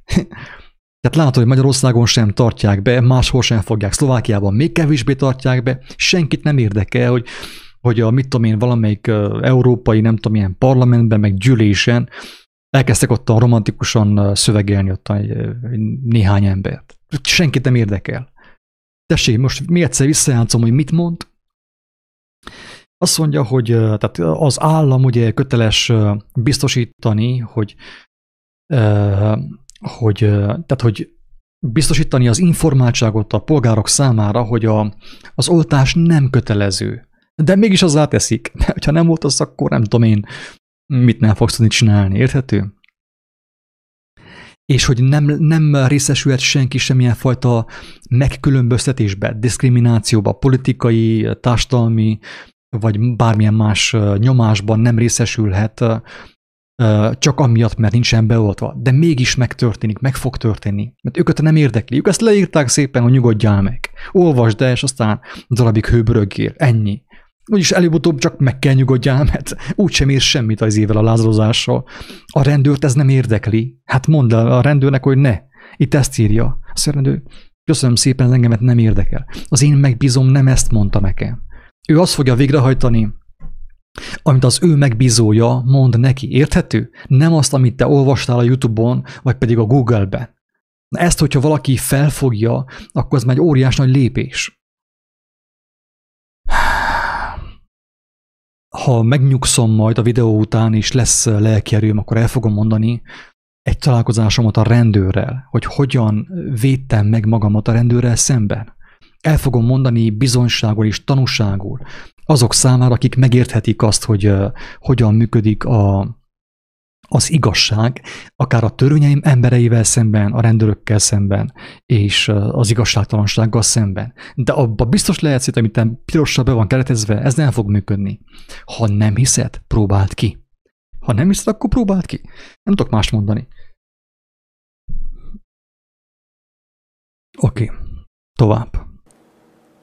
A 7.3.2-es pont tovább megy, idézem. A kormányok gondoskodjanak arról, hogy az állampolgárok semmilyen negatív diszkriminációt nem szenvednek el, amennyiben egészségügyi kockázati okokból, vagy csupán szabad akaratukból nem kívánják beoltatni magukat. A Magyarország Kormánya nevű terrorista bűnszervezet oltásigazolás alapú fajfasiszta 4. birodalma nem csupán szembe megy az Európa Tanács állásfoglalásával, hanem tehát az Európai Tanács mondom, az ilyen romantikus izület, ilyen romantikus kongresszus. Tehát valaki, hogyha ezt komolyan veszi, akkor nagyon szegény ember, mert nem volt, amit komolyan vegyen. És muszáj, hogy ezt komolyan vegye. Tényleg, tehát valaki ezt, oké, le van írva, nagyon szép, be van keretezve. Csak annyit ír, mint a halott hímveszély, ne vizes zsebkendő, kamillásborogatás, semmit. Hanem kifejezetten az ellenkezőjét teremti meg tudatosan, szándékosan, előidézve a vakcinácizmus rendszerét. Fontos megjegyezni, hogy az Európa Tanács határozatait minden Európai Uniós tagállamnak tiszteletben kell tartania. Tehát tiszteletbe kell tartania, tehát látjátok, hogy mennyire tiszteletben tartják. Nem tartják tiszteletben. Miért? Azért, mert ez nem úgy működik, hogy ezt mi megírjuk, és akkor azt mindenki tiszteletben tartja, hanem ez úgy működik, kedves hallgatók, hogy a törvény szerint, nem a magyar, meg az európai, meg a tajváni törvény szerint, hanem a mennyei törvény szerint, az élet törvénye szerint a szembesülést senki nem kerülheti el. Nem úgy van, hogy én megírom a törvényt, hogy mit tudom, hogy a kormány nem kötelezheti a nem tudom én mit, és akkor a kormány hirtelen összerezzen, ugye megijedt tőlem, és akkor hirtelen el fogja kötelezni a vakcinát, vagy érted, ez nem így működik. Tehát a szembesülést nem kerülheti el senki, sem egyéni szinten, sem nemzeti szinten nem kerülhetjük el a szembesülést. Kötelező módon meg kell történni a szembesülésnek. Ezért van az, hogy sem Orbán Viktort nem érdekli, vagy sem az elnököt, nem tudom ki az elnök, valami Jánosnak hívják, azt hiszem. Őt sem érdekli ezeket, amit mondtak, összedugták a fejüket, hogy a kormányuk ezt nem, őket nem érdekli. Ők azt hajtják végre, kedves hallgatók, és nagyon durván fog ez hangzani, ami valamilyen mértékben Istennek az akarata, és Istennek az akarata már pedig az, hogy az ember szembesüljön. Hogyha ember embert akar követni, és nem kíváncsi az igazságra, akkor az embernek szembesülnie kell annak a következményével, annak a gyümölcsével, hogy embert követ. Ez a lényeg. Az égi törvényt, ha úgy tetszik, az örökkévaló törvényt, na az, amit nem lehet elkerülni. Az ilyen európai, mit tudom, ilyen kongresszus, meg mit tudom én, összeülünk itten, mit tudom én, valahol Honoluluban, és írunk valami törvényt, senkit nem érdekel. Mert előbb-utóbb csak az örökkévaló törvény fog érvényesülni. Mindig. Mindig. És azért mondtam, hogy ne lázadjatok, mert veszélyes. Magatoknak ártotok. És előbb-utóbb mindenki meg fogja ezt érteni, hogy ez igaz, amit most mondok, de én őszintén bízom abban, hogy aki ezt hallja, az előbb fogja megérteni. És aki nem hallja, annak Isten adja, ne legyen késő, amikor ő megérti. Mert nem mindegy, hogy valaki akkor érti meg, amikor már van temetve. Hogy nem kellett volna lázadni. Hogy a lázadás része a megtévesztésnek. A lázítás része a megtévesztésnek. Az úriember, ő most valamilyen szinten csak lázít. Én is tettem ezt, megmondom őszintén. Azért főzöm ezt oda melléje, hogy ne érezze úgy, hogy én itt most fölényeskedek. Ugyanezt csináltam én is. Nincs értelme, én bárkit is lázítsak. Érthető? Az, hogy én nem fogok végrehajtani bizonyos dolgokat, mert ismerem a törvényt, ismerem az Úristennek a törvényét, és én ráhivatkozok a magasságos Istenre, hogy azért nem fogom csinálni azt, amit mondtok. Az egy másik dolog, kedves hallgatók, az egy teljesen másik dolog. De viszont én nem fogok lázadni a kormány ellen, mert tudom, hogy amit a kormány csinál, a magyar kormány, amit csinál, amit a román kormány csinál, az szükségszerű. Én ezt tudom, hogy szükségszerű. Tehát most akkor menjünk itt tüntetni 20 000 a nem tudom melyik térre, hogy mondjon le. Persze, nagyon ő szívbaj fog kapni ettől, hogy mondjon le. Őt nem érdekli. Őt nem érdekli. Ügyeljetek, mert nagyon veszélyes a lázadás. Én elmondom, aztán aki megérti, aki nem érti meg, én most már úgy jártam, mint ez a, hogy hívják, ez a talán Jónás próféta. Azt hiszem, igen, ő óta Cethal-gyomrában 3 napig. Hogy én az ilyen dolgokat én nem is szívesen mondom. Tehát én olyan nem szívesen foglalkozok az ilyen dolgokkal, hogy az hihetetlen. Ezt is én tudom, hogy valahogy kötelességem, erkölcsi kötelességem ezt elmondani, de nem szívesen mondom. Sokkal szívesebben mondanám egyfolytában azt, hogy Isten milyen dicsőséges, hogy milyen szép dolgokat cselekszik. Azokkal, akik hozzá fordulnak. Hogy mi az, hogy szeretet. Sokkal inkább beszélnék erről, de viszont nagyon sok helyen ezt kell hallják az emberek. Mert különben nem fognak felébredni. Nem fogják megérteni, be vannak csapva. Még egy ilyen videó által is. Mert lázadnak a kormány ellen. Ami mellesleg ugye Istennek az akarata. Mert a szembesülés, a szembesítés Istennek az akarata. Ezt ne felejtsd el. Jézus erre mondta feltehetőleg, hogy szükséges, hogy legyenek megbotránkozások. Ugye? Hazudozások, ilyen bűnre való csábítás, meg ilyen őrültség, ami van ugye a román és magyar parlamentben. Szükséges, hogy legyen. Miért szükséges? Azért, hogy szembesüljön a nemzet az istentelenség, az istennélküliség következményével. Érthető? Ezért szükséges, hogy ez megtörténjen. De hozzáfűzi Jézus azt is, hogy de jaj annak, aki által lesznek, jaj a miniszterelnöknek, a minisztereknek, akik részt vesznek pénzét a hazugságban, ebben az őrültségben. Nekik jaj. Tehát ezért is ugye mondtam már többször, hogy ne utáljátok őket. Nincs értelme. Az biztos nem fog segíteni. Abban fog segíteni, hogy még lejjebb süllyedjél. A gyűlöletben, a haragban, és a neheztelésben, és a lázadásban, és a hazugságban. Ebben fog segíteni. Sem neked nem segít, ha lázadsz, sem nekik nem segít, ha lázadsz. Érthető? Mert azáltal, hogy ők hatalomvágyuknak köszönhetően, akár a pénz szeretet köszönhetően ebben a pozícióban vannak, azáltal ők már úgymond átok alá kerültek. Átkot vettek ők magukra. Nem kell te őket gyűlölt, ők már így is, úgy is, úgymond átok alatt vannak. Hogyha ők ebből az álomból nem ébrednek fel, és nem ismerik meg az igazságot, akkor már óriási bajban vannak már most.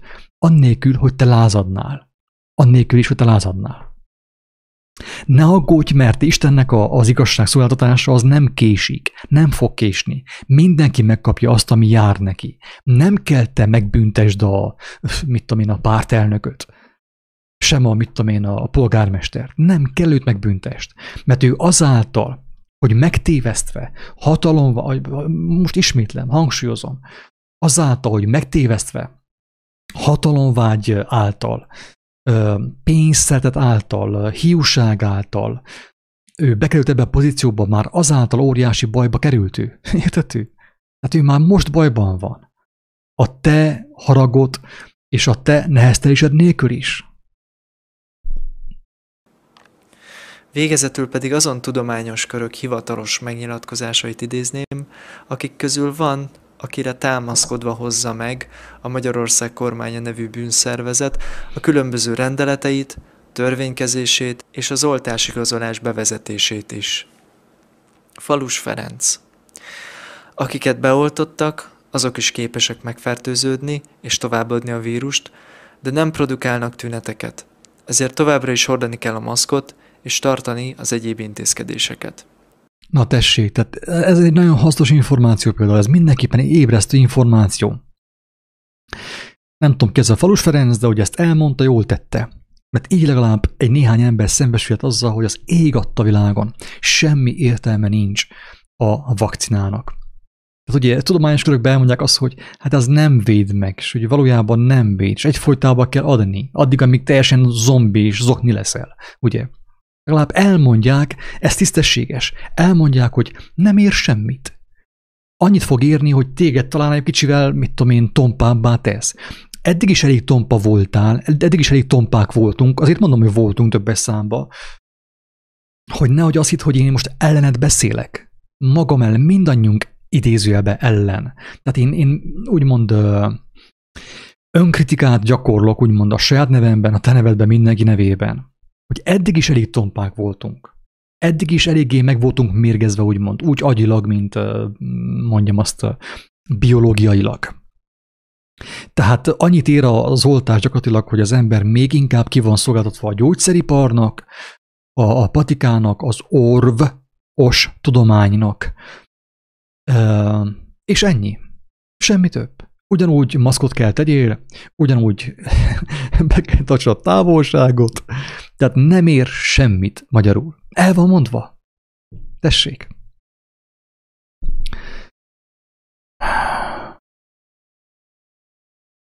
Tehát akik beoltottak, azok is képesek megfertőződni, és továbbadni a vírust.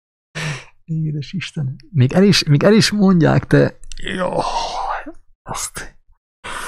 Elnézést, mert itt én nem, tehát én látjátok, gyenge vagyok, én nem bírom. Én kínomban itt már fetrengek. Én többet ilyen videót nem fogok csinálni. Isten könyörüljön rajtam, hogy többet ne kelljen ilyen videót csináljak. Mert ez fájdalom, fáj a szívem valósággal. Hogy ilyent kell felolvassak, ilyent kell hallgassunk közösen, mint Móriczkáik első osztályban. Elmondják, hogy tudjál róla, hogy nem ér semmit. Hivatalos forrás, ugye azt most nem néztem én utána mondjuk, de ha érdekel, akkor nézz utána. Hivatalos forrás, Falus Ferenc, meg is nézem ki, ez a Falus Ferenc. Hallám, ilyet még úgy sem hallottam. Nálunk falun ilyen nincs, Falus Ferenc. Hallám ki az. Orvos. Oké. Jó van. Orvos. Csak ezután úgy kéne írni, hogy Falus Ferenc, orv, kötőjel. Os. És Isten bocsássa meg, nem akarok én gonyolódni, de tényleg vegyük már észre, orv. Az orv tudomány vezet bennünket a WHO-n keresztül, a médián keresztül, a politikán keresztül, a vallásokon keresztül. Mindenféleképpen az orv tudománynak ki vagyunk szolgáltatva, ha csak személyesen nem ismertük meg az igaz tudományt, az élet tudományát, amit az Úristen megmutatott számunkra Jézus Krisztus szavai, tanítása által. Tehát mindenki az orv tudománynak a rabja, legfőképp persze azok, akik úgymond még le is diplomáztak ebből, és rengeteg pénzük van, hatalmas státuszuk van, nekik már nagyon nehéz elhagyni ezt a pozíciót, ezt a funkciót. Nekik már nagyon nehéz megszabadulni. Én nem azt mondom, hogy lehetetlen, de nagyon nehéz. Mert óriási a befektetés, rengeteg pénze van, hatalmas hírneve van, egy egész ország figyel rá.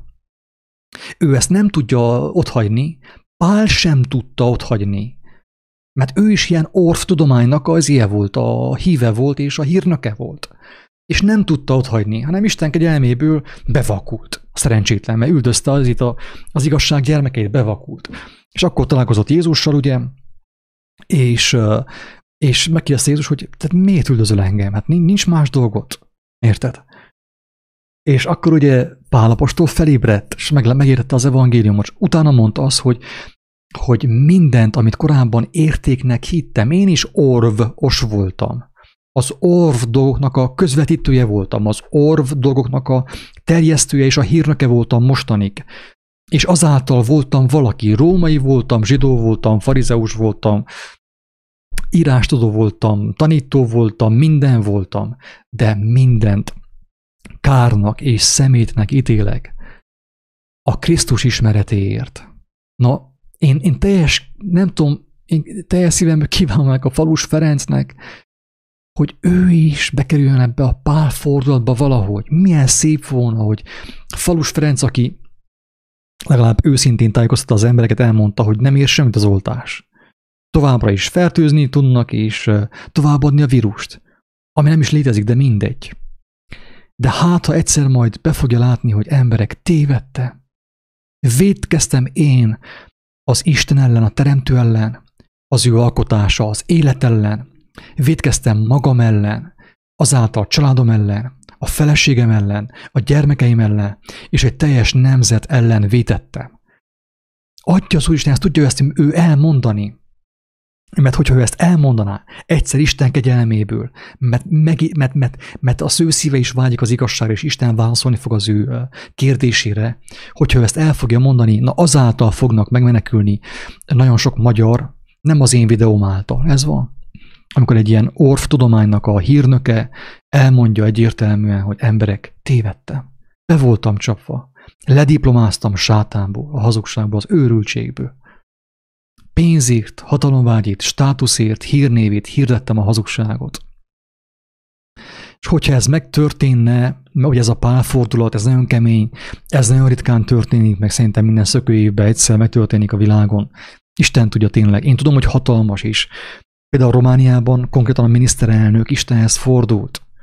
Miután végignézte azt, hogy ő mit tett, hogy hány embert megkínoztatott a kommunizmus nevében, ugye most már lehetne a covidizmus nevében, mert ez fog mostan következni. Volt a fasizmus, nácizmus, kommunizmus, és most a covidizmus nevében fognak embereket feltétlenül megkínozni. Ez is megtörténhet, kedves hallgatók. Amúgy elfáradtam, de kis türelmet kérek még, mert a végénre hagytam az örömhírt, a jó hírt, egy nagyon jó kis videó részecskét, ami megmutatja az igazságot és a valóságot, és ami reménységet tud adni az embereknek. Oké, menjünk vissza ez a videóhoz, fejezzük be, és aztán majd meg fogom mutatni azt a másikat. CDC. Nincs elég rendelkezésünk Mi ez a CDC? Ez az ACDC-nek a rövidítése. Az Ausztrál Hard Rock bandának. Meg kell nézem ezt is. Nem értek az ilyen dolgokhoz. Hála Istennek, nem is akarok nagyon érteni, de megnézem. CDC.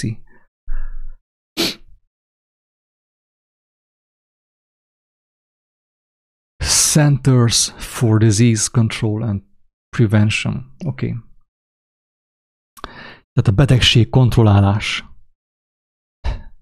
és megelőzés központja, CDC, GOV, tehát kormányzati, ugye, kormányzati szervezet, CDC. Ezek ugye hivatalos információk mellesleg, úgyhogy nyugodtan lehet menni oltani. Lehet, most álljál fel, nyugodtan menni oltani, hogyha még ez sem meggyőző számodra, hogy őrültség az egész, istentelenség az egész, Istennel szembeni bizalmatlanság, az élettel szembeni bizalmatlanság, vakság, sötétség, tudatlanságból származik az egész. Ha még most sem eléggé meggyőző, akkor mennyire oltani? Álló információnk ahhoz, hogy biztosan kijelenthessük, hogy a CDC mikor javasolja a maszkhordás és a távolságtartás szabályaira vonatkozó előírások felfüggesztését. Tehát nem fogjuk felfüggeszteni, nem fogjuk javasolni, nyugodjál meg, ilyent nem fogunk javasolni.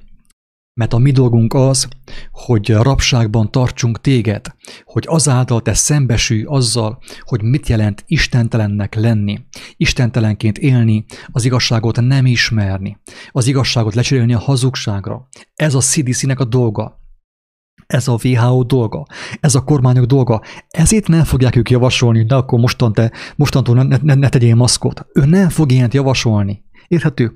Mert ő is annélkül tudna róla, Istennek a munkáját végzi itt a földön. Nem tudja ő. És sajnos, akik a CDC-ben dolgoznak, a kormányban dolgoznak, sajnos ők egyelőre, hangsúlyozom egyelőre, nem azt mondom, én nem Isten ments, hogy én valakit károsztassak. De el kell mondjam, hogy ezek az emberek még egyelőre Júdás szerepében vannak. Júdás is Isten munkáját végezte. Júdás Isten munkáját végezte, azáltal Jézus elárulta. Ez meg kellett történjen, hogy legyen ugye a feltámadás, hogy megmutatkozzon az, hogy az igazság legyőzi a halált. Érthető? Tehát egyelőre ezek a CDC-sek, meg a WHO, meg a parlament, meg a miniszterek, ezek még mindig a rossz oldalon vannak. Érthető? Ezért lenne fontos a lázadás helyett inkább imádkozni értük. Hát ők amúgy is átok alatt vannak. Ők Istennek a munkáját végzik, idézőjelben mondom. Idézőjelben Istennek a munkája. Mert az is Istennek a munkája, hogy segítsen mindenkinek szembesülni azzal, hogy milyen az élet az édenen kívül, az igazságon kívül, a mennyen kívül, Isten nélkül. Ez muszáj megtörténjen. Erre szükség van. Szükséges, hogy ez megtörténjen, mondja Jézus. De jaj annak, aki által lesznek. Jaj annak, aki még mindig a CDC-ben van. Jaj annak, aki az egészségügyben vakul hisz, és ott dolgozik még mindig pénzért, és elfogadja a juttatásokat, meg a több pénzt, ugye? Tehát mammonnal vagy sátánnal őt megveszik, hogy tovább maradjon benne a hazugságban, az őrültségben, az emberek szisztematikus megmérgezésében. Istenem.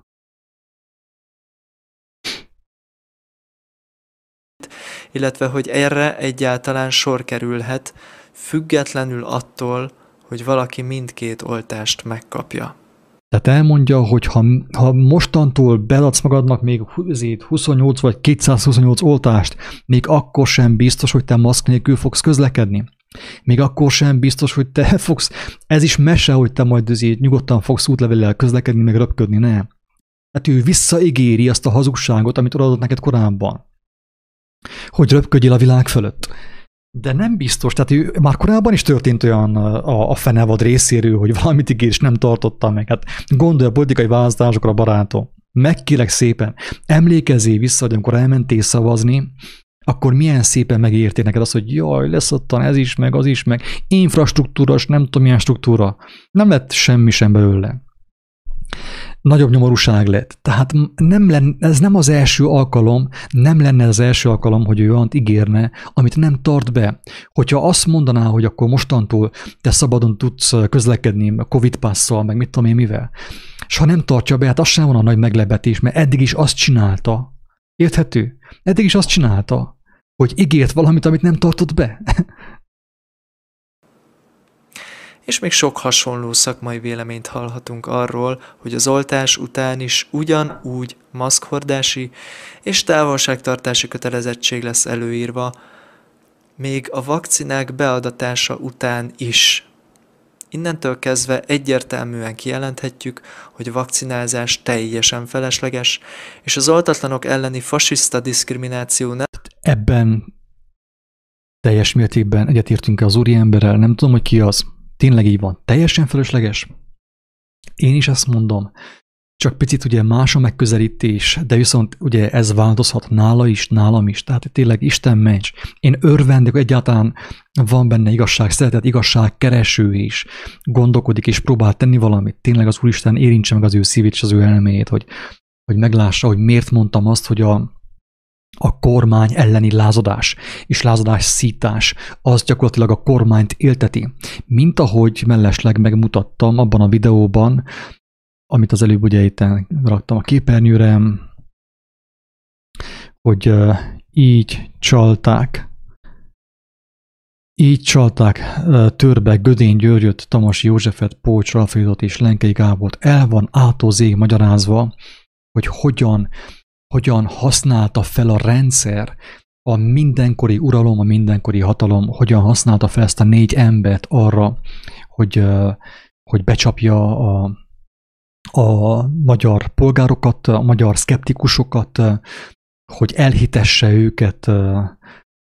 Többször mondtam ugye, hogy maga, amit úgy hívunk, hogy földi uralom, vagy császár, vagy sátán, ő tudta, hogy lesznek ellenkezők, ő tudta, hogy lesznek szkeptikusok, és az olyan buzgó szkeptikusok, mint az említett személyek, azokat ugye az ambícióknál fogva felhasználta arra, hogy akik nem hisznek a főáramú hírekben, higgyenek az ő híreikben. De viszont ebben a videóban alá van támasztva az is, hogy a főáramú média, meg az alternatív média, tehát ugye a összeesküvés elméletek, meg az ilyen különböző hírportálok, VNTV, meg mit tudom én, mik vannak, akik ugye ezzel foglalkoznak, ugye összeesküvés elméletekkel, azok is ugyanoda viszik az embereket, mint a főáramú média. Tehát az összeesküvés elmélet is a főáramú médiából származik. Ez az, amit a legtöbb ember nem lát. Hogy ami összeesküvés elmélet, az is a főáramú médiából származik. A főáramú médiának, egészen pontosan, a főáramú médiának a szellemiségének, ugye, most nem szívesen használom ilyen szavakat, de ugye a földura, a világura, a sátán, annak az alternatívája, tehát a főáramú médiát, a főáramú híreket és az alternatív híreket, avagy az összeesküvés elméleteket szintén ő csinálja, ugyanabból a forrásból származik mind a kettő. Ezt, ha valaki megérti, na az az ember talán már közel jár ahhoz, hogy végre elutasítson mindenfajta ilyen emberi okoskodást, emberi közleményt, és vágyakozzon teljes szívéből arra, hogy az Úristen szóljon hozzá, hogy hallja az ő szavát személyesen, és azáltal megszabaduljon. Mert tényleg csak az tud kivinni a páncból, nem az emberi tudomány. Tehát én többször mondtam azt, hogy azt gondolják az emberek, hogy jaj, hát én mostantól most már jó professzort fogom hallgatni. Eddig hittem a másik professzorban, akkor azt is jónak hittem mellesleg, de mostantól hiszek ebben a professzorban, akit most megint jónak hiszek, ugye. Tehát érthető. Aki ezeket az embereket követi, ez a Pócs Alfréd meg a társait, és megint elnézést, nem akarok elmarasztalóan beszélni róluk. Isten ments, hogy őket károztassam, de muszáj elmondjam, hogy azok a személyek is, akik őket követik, azok is ugyanabban a csapdában vannak. És elmondtam, hogy miért. Azért, mert ugyanúgy tényként kezelik a hazugságot. Csak ugyanarra a hazugságra kínálnak egy alternatív megoldást. De hát, hogyha emlékeztek az aranyport fingó lepkére, többször beszéltem már róla, az aranyport fingó lepke. Most akkor elérkeztünk az aranyport fingó lepkéhez. Pillanat. nem csak az alapvető emberi jogokat tapossa sárba, de egy új társadalmi kettéosztást alapoz meg, amelynek beláthatatlan társadalmi, pszichológiai és szociálpszichológiai következményei lesznek. Amúgy ez nem beláthatatlan, ha tudnék beszélni. Miért? Azért, mert ez belátható. Isten megengedte, sőt előrejelezte számunkra, hogy mi fog történni. És aki tényleg valaha megtette ezt a lépést, hogy komolyabban kezdtek el az igazságot, és úgymond teljes mértékben szkeptikussá vált az emberekkel szemben, és vágyott arra, hogy ő meghallja az örökkévaló igazságot, az tudja, hogy a jelenések könyve, amit leír, az, ami mostan történik. Tehát mivel, hogy az már le van írva, meg volt mondva az emberiségnek Jézus által, ezért ez nem beláthatatlan, teljes mértékben belátható, és el lehet olvasni, hogy mi fog történni. Ez már el van kezdődve a folyamat, már a jelenések könyvében vagyunk, beléptünk a jelenések könyvébe, és ezért, aki azt elolvassa, és nem úgy olvassa, hogy na most akkor ezt is elolvasom, mert több ezer könyv mellé ezt is el fogom olvasni, hanem úgy olvassa, hogy Istenem, itt vagyok. Kérlek segíts, kérlek formálj. Átadom a kontrollt, átadom a gyeplőt, átadom az irányítást az életem fölött, na akkor fogja az ember megérteni, hogy mi van leírva a jelenések könyvében, és akkor fogja meglátni a párhuzamot a jelenések könyve és a Covid-izmus között. Végül pedig újra javasolnom kell a SARS-CoV-2 proteázgátló gyógynövények és összetevők című videómat, amelyben tudományos dokumentációk sorából idézek, és amelyekből kiderül, mely természetes gyógynövények és összetevők képesek gátolni a SARS-CoV-2 vírus proteázát, megakadályozva a vírus elburjánzását. Ennyi lett volna. Köszönjük szépen. Látjátok, erről beszéltem én. Erről beszéltem mostanig, hogy ugye akik az alternatív híreket követik, akik az összeesküvés elméleteket követik, ugye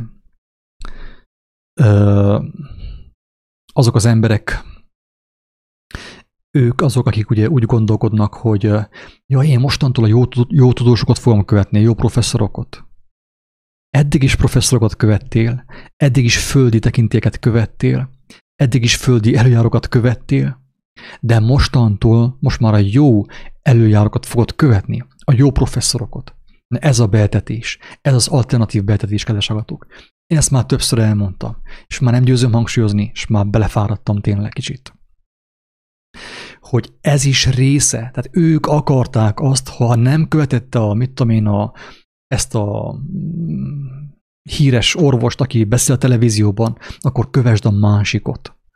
A lényeg az, hogy embert kövess. Ez a lényeg. Semmiképp ne akarjál találkozni az élő Istennel. Kövess embert. Ez az egésznek a titka. Tehát eddig eddig vakcinában gondolkodtunk, mostantól viszont családban fogunk gondolkodni, ugye. Itt a képen vannak ilyen gyógynövények. Tehát eddig gondolkodtunk a vakcinában, meg a pirulában, meg a patikában, most meg ilyen gyökerekben gondolkodunk, meg ilyen virágocskákban. Őrültség, kedves hallgatók, őrültség. Ezt tették a rákkal is. Elhitették az emberekkel, hogy na, ganodermas, nem tudom én milyen gyökés, nem tudom én milyen maks. Ugyanúgy eltemették a másikat, mint annélkül, úgyhogy. Kedves hallgatók, én őszintén sajnálom az, hogy ebben a videóban nekem tényleg már nem volt türelmem. Én nem tudom, hogy én úgy érzem, hogy hibát követtem el level a videóval, hogy belekezdtem, hogy ezt végigcsinálja. Én már Isten bocsásson meg, és ti is. De nem muszáj elmondjam, hogy aki még mindig abban gondolkodik, hogy egy ilyen csodaszerrel, egy csodabúrjánnal, vagy nem tudom én, csodapirulával megmenti az ő életét, még mindig hazugságban van. Miért? Azért, mert a szellemiség, maga a lelkület, maga a lélek, amiből származik minden jó és minden rossz, az, hogyha nincsen meggyógyulva, akkor tehetsz akármilyen gyökeret, meg csalánt, meg mit tudom én, aloe verát, meg ganodermát, meg bármit. Nincs, ahogy meggyógyulj. Maximum egy kicsi ilyen placebóval, mit tudom én, 2 hónapra, 3 hónapra hosszabbítod az életedet, valami ilyesmi. És a probléma ugye ezzel a dologgal, hogy itt a végére bevág ezt a reklámot, az, hogy továbbra is tényként kezeli a hazugságot. És a vírus az hazugság. A vírus. Az a mantra, ez ugye mind a katolikus templomban van, az apostoli hitvallás, ugye? Hogy hiszek egy Istenben, mindenható atyában, ugyanaz. Hiszek egy Covid-ban, mindenható atyában. Ez az új világrendnek a hitvallása, a covidizmusnak a hitvallása. És tehát továbbra is ugye igazságnak kezeli a hazugságot. Az, hogy az a mantra, amit benyomtak a Facebookra, a világhálóra, és az emberek bevettek, hogy már pedig vírusok mindig is voltak, vannak és lesznek. Ez ugye ez a covidizmus hitvallás. Pontosan, mint az apostoli hitvallás, de ez a covidizmus hitvallás. Nem azt mondja az ember, hogy felszabadító igazság mindig is volt, van és lesz. Nem azt mondja, hogy mindenható Isten mindig is volt, van és lesz, és ha én ránézek, akkor nekem nincsen közöm semmilyen vírushoz. Nem ezt mondja, hanem inkább abban hisz az ember, hogy vírusok már pedig mindig is voltak, vannak és lesznek. És csodálkozik azon, hogy haldoklik, és beteg. És mit tudom én, sárgarépa függő, meg ganoderma függő, meg ilyen burjánok ott rákcsál, hogy hát ha megúszná a Covidot. Nekem ez óriási fájdalom volt, kedves hallgatók, megmondom őszintén. Ezt a videót végigcsinálni nekem az óriási fájdalom volt. Vissza kell hívek az aranyportfingó lepkére. Tehát az a probléma ugye a főáramú tudománnyal, a főáramú médiával, valamint az alternatív hírekkel, az a közös bennük, mind a kettőben, hogy és az összeesküvés elméletekben ugye ez a három, tehát főáramú média, alternatív hírek és összeesküvés elméletek, az a közös ebben a háromban, hogy mind a három tényként kezeli a Covidot, ezt a vírust. Én több videóban elmutogattam az ige alapján, a Biblia alapján, a kijelentések alapján elmutogattam, hogy hogyan volt létrehozva a vírus. Több videó van erről, hogy ha nincsen Covid, akkor miben vannak meg az emberek. Például egyik videó ez. Sok videó van arról, hogy hogyan hozzák létre a vírus mutációt, meg mindent. El van minden magyarázva. Nem tudok többet tenni, tényleg. Ez van. De viszont ugye a lényeg az, hogy úgy a főáramú hírek, tehát minden, ami emberi híradó, emberi erőködés, a jó professzor, a rossz professzor, a jó doktor, a rossz doktor, a jó tudós, a rossz tudós, ugyanazt mondja. Tehát ugyanúgy tényként kezeli az aranyportfingó lepkét. Érthető? Tehát úgy a főáramú médiában, most ezt jelképesen mondom hasonlatként, hogy a főáramú média, valamint az alternatív média, az összeesküvés elméletek ugyanúgy hisznek az aranyportfingó lepkében. Érthető? Csak az egyik azt mondja, hogy az aranyportfingó lepke tavasszal több aranyport purcol ki a fenekén, a másik meg azt mondja, hogy az aranyportfingó lepke ősszel lövel ki több aranyport a fenekén. Érthető? Tehát ugyanúgy hisz a vírusban. És ezért mondtam, hogy ugyanabban a forrásból származik. Itt a lényeg az, hogy tényként kezelje az egészet. Azt, ami mantrával volt bevéve az emberek tudatába, az emberek lelkébe, a médián keresztül, hogy azt fizikai valóságként és tényként kezelje. Miért? Még egyszer elmondom, azért, mert tudják, hogy úgy igazából nincsen szükség semmilyen vírusra. Miért nincs szükség vírusra? Azért, kedves hallgatók, mert elégséges az embernek a tudatát megfertőzni. De ezt csak úgy érti meg az ember, ha tényleg megismeri az evangéliumot, szívvel, lélekkel, hogy hogyan működik a teremtés, hogy az embernek a tudatából indul ki minden. Hogyha oda hamis információ jut be, hazug információ, ilyen covidos információ, akkor az ember azt produkálni fogja, manifestálni fogja. Tehát nincsen szükség semmilyen vírusra. Elég, hogyha azt az információt én súlykolom az emberekbe, és azt ők beveszik, előbb-utóbb produkálni fogják annak a tüneteit. Istenem, könyörű rajtunk. Tényleg. Én már nagyon-nagyon belefáradtam ebbe a témába. Isten bocsássa meg, és ti is, hogy itt panaszkodok, mint egy kislány, ugye, a bölcsödében, de nagyon-nagyon, most már megfáradtam tényleg. Ezért is szerintem fogok lépni a Facebookról hamarosan, tényleg marad a YouTube, meg egy darabig, azt sem tudom meddig, de már úgy laktam a világhálóval, hogy ezek az információkkal küszködjek, hogy fú, nagyon jól laktam tényleg. Nagyon fájdalmas ezt látni, fájdalmas. Az igazság felszabadító, de az igazságnak a szemszögéből látni, az életet, az nagyon fájdalmas. Nagyon fájdalmas. Van békesség Istentől, van vigasztalás, ugye, minden, de így látni Istennek a szemével, amit ő lát, ugye, így fejebbről látni a dolgokat, az óriási fájdalom. Az, ami meg van írva az János evangéliumban, hogy az emberek inkább szerették a hazugságot, inkább szerették a sötétséget, és nem fogadták be világosságot. Maradtak ők a hazugságokban, maradtak ők a mozikban, az éttermekben, a repülőben, maradtak mindenhol, csak éppen az igazságban nem akartak visszamenni, hogy legyen békességük, legyen igazi ölelésük, szeretetük, és így tovább, és menjek országa. Minek az nekünk? Jó nekünk a Covid. Aztán majd ilyen burjánokkal helyre pofozzuk magunkat. Istenem, könyörű rajtunk. És akkor ugye, ahogy ígértem, meg fogom mutatni az igazságot egy másik szemszögből, egy másik picike videóval, és hát nem tudom, hogy ki bírja még, én már nem igazán bírom, de megnézem, hogy van-e még valaki néző online. Valaki egyáltalán még nézi ilyen, mert én már nem nézném, az biztos. Jó hosszú lett az a videóm. Szinte 2 óra mostanig, és mi van egy kicsike belőle hátra, úgyhogy aki eddig kibírt, ez már bírja ki valahogy. Meg fogom mutatni azt, amiről már korábban beszéltem egyszer, az oregoni álmot. Az oregoni álom. Beteszem a videót, és le fogom játszani azt a picike részt, és mindenkit arra kérek, hogy ahhoz, hogy megértse, hogy miről van szó, azt a szót, azt a fogalmat, hogy sátán, ugye, mert ők ilyen vallásos emberek, és úgy ilyen vallásos terminussal beszélnek erről a dolgról. Ez a bácsika.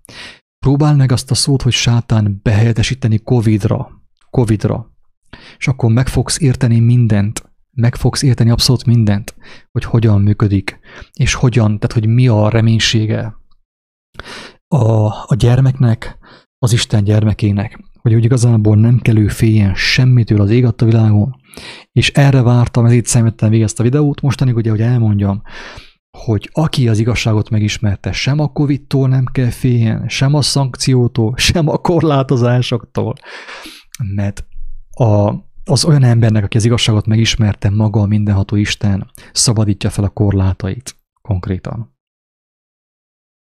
Maga a mindenható Isten szabadítja fel a korlátait. Elveszi a korlátokat. A Covid adja a korlátokat, ugye? Ez a rendszer adja a korlátokat az embereknek, de a mindenható Istennek hatalmában áll azt elvenni az emberektől. Nem mindenkitől, csak aki kéri tőle, és aki hozzáfohászkodik. Igazságért, mert az igazság valóban felszabadít. Szabaddá tesz. Következzen az oregoni álom. Tehát jól figyeljetek, a sátán szót, fogalmat helyettesítsétek be a Covid szóval. Csak akkor tiszta lesz a kép. Ez 1,5 héttel ezelőtt történt. Oregonban voltunk, egy hotelszobában, és ő hajnal 4-kor felköltött engem. Azt mondta, nagyon kemény álmom volt. Azt mondta, nagyon sötét volt. Sok ember volt körülöttem. Tudtam, hogy ők mind Krisztus követők. És amint sötétebb lett, láttam egy sereget közeledni. Mindenki feketébe volt öltözve, egy kivételével. Ez vöröset viselt. És egy jel volt a homlokán, és beszélni kezdett. Én a sátán vagyok, és azért jöttem, hogy harcoljak Isten gyermekei ellen. Az emberek nagyon megijedtek. A sátán azt kérdezte, kinek van bátorsága ellenem szegülni. Azok menjenek balra, akik nem akarnak harcolni ellenem, menjenek jobbra. És csupán az emberek 25%-a ment balra, és az összes többi jobb felől gyülekezett. És sátán kiadta a parancsot, hogy megöljék azokat, akik bal felől voltak. Amint a sereg előrement és körülvette a kis csoportot, egy fény ragyogott rájuk a mennyből, és körülölelte a csoportot. Egy hang azt mondta, vegyétek elő a kardotokat, és védjétek magatokat. Valaki a csoportból azt kérdezte, milyen kardot. A hang pedig azt mondta, Krisztus szava, a ti kardotok. Vegyétek elő, és használjátok. Ők idézni kezdték az evangélium szavait, és az ellenség serege megállt. Hirtelen énekelni kezdtek. Az ellenség pedig megijedt és elszaladt. Sátán nagyon dühös lett ettől. Azt mondta, öljétek meg azokat, akik a jobb oldalon vannak. És egymás után lemészárolták azokat. Nem tudták megvédeni magukat. Valaki a másik csoportból megkérdezte, ők miért nem védekeztek? A hang azt mondta, ők langyosak voltak egész életükben. Egyik lábukkal a világban, a másikkal pedig az egyházban voltak. Ők sosem ismerték meg Isten szavát és az ő erejét, és emiatt nem volt védelmük. A nap ragyogni kezdett, és a felhők szerteoszlottak. Csupán egy felhő maradt Sátánnal és a seregével. Sátán az öklével fenyegette a kis csoportot. Azután eltűnt. Amint körülnézett, sok embert felismert a kis csoportban. Ezek az ő szolgatásai voltak.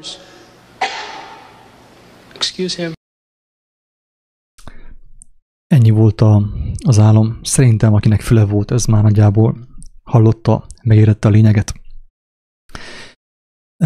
Nem kellett más tenni, mint beetesteni a sátán szót a Covid-dal. Mi történik?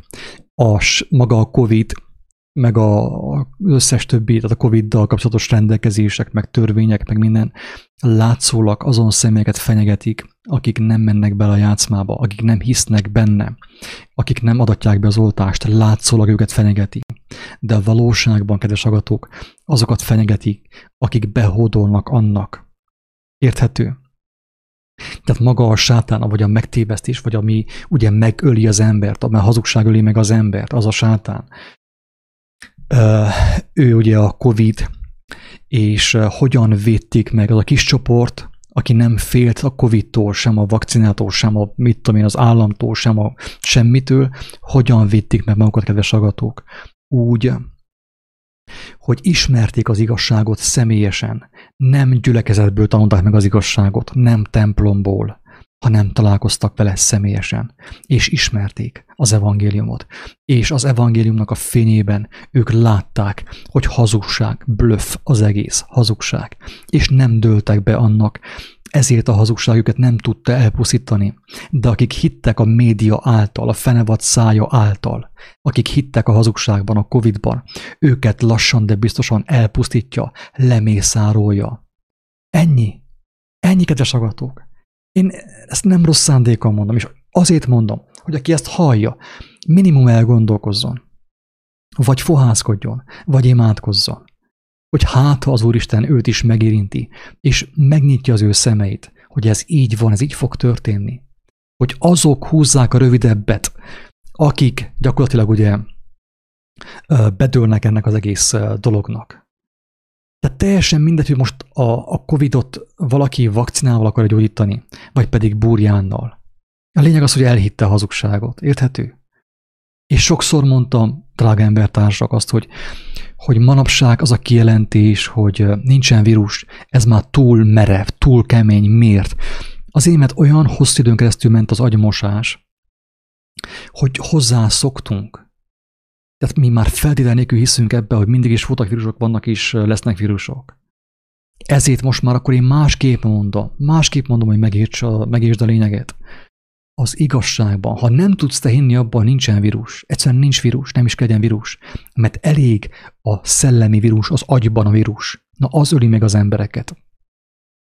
De ha te nem tudsz hinni abban, hogy nincsen vírus, akkor egyelőre, ha te abban hiszel, hogy az igazságban nincs vírus, és ha te az igazságban vagy, az igazság benned van, akkor benned sem lehet vírus. Na, ha ebben tudsz hinni, akkor ez már egy óriási lépés. Ha abban nem tudsz hinni, hogy nem létezik vírus úgy, ahogy mondják a meséskönyvekben, és a hírportálokon, és nem tudom én hol, nem létezik. Nem létezik. De ahhoz, hogy ezt valaki higgye és tudja, ezt ő személyesen kell megtudja, személyesen kell megkapja ennek a látását a Jóistentől. De hogyan kaphatnád meg te személyesen a látást a Jóistentől, a Krisztustól, ha te nem fordulsz hozzá személyesen? Sehogy, lehetetlen.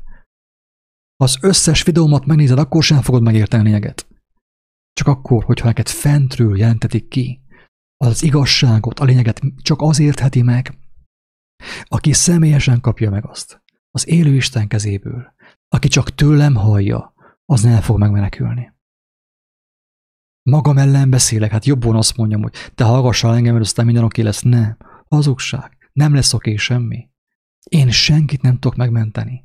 Az fog csak megmenekülni, aki személyesen ismeri az ő teremtőjét, az élet szerzőjét, a jóságos, magasságos Istent. az ő kijelentését, Jézus Krisztust. Ennyi. Ennyi. Tehát nem kell félni sem a Covid-tól, sem a vakcinától, sem a törvényektől, és nem kell azzal foglalkozni, nem kell arra nézni, hogy a parlamentben ezt mondtok, nem érdekel, de miért nem érdekel? Azért nem érdekel, kedves hallgatók, mert van nekem egy külön hírforrásom, egy másik hírforrásom, az élet hírének a forrása, az örök élet híreinek a forrásából táplálkozom éjjel és nappal. Ezt a lehetőség, ez az evangéliumnak a lényege. Ezt a lehetőséget mutatta meg Jézus számunkra, hogy hogyan kapcsolódhatunk össze ezzel a hírportállal, az élethírének, az örömhírnek a portájával. Aki azzal nincsen összekapcsolódva, folyton kell YouTube-ozzon, hallgatja az összeesküvés elméleteket, az alternatív híreket, a nem tudom én miket. Hogy tagadjuk az oltást, meg a Covid nem balról jött, hanem jobbról, teljesen mindegy. Ha hiszel benne, akkor tök mindegy. Jöhetett fentről is, lentről is, balról is, jobbról is, teljesen mindegy. Teljesen. Ezért mondom azt, hogy a Polcs Alfred meg a társai ugyanoda visznek, ahova főáramú média. És nem azért mondom, hogy én okosabb legyek, mint ők, hanem azért, hogy ha valaki meghallja a lényeget. Istenem, nagyon kemény. Nagyon kemény. Elnézést tényleg a nyavajgásért. Belefáradtam. Kicsit.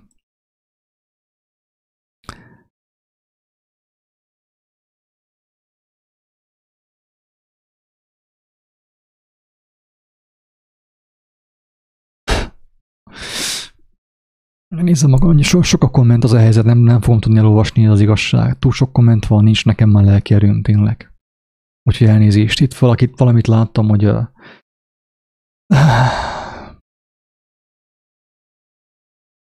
valaki azt mondta, azt hiszem, hogy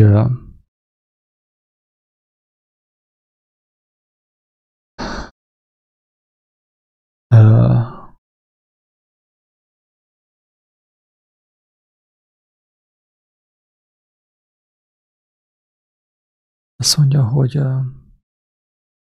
én nem fogom, tehát Julian, nem fogom itt támadni a Facebookon, hát aztán most magamból én hiába csinálok zombit a Facebookkal.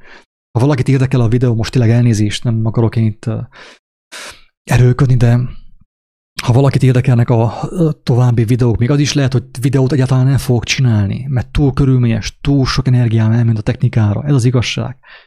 Nagyon tévedtem. Az is lehet, hogy mostantól csak hangfelvétel lesz, és a kiáltószó.hu blogon lesznek a hangfelvételek elérhetők. Amíg lesz, aztán majd az sem lesz.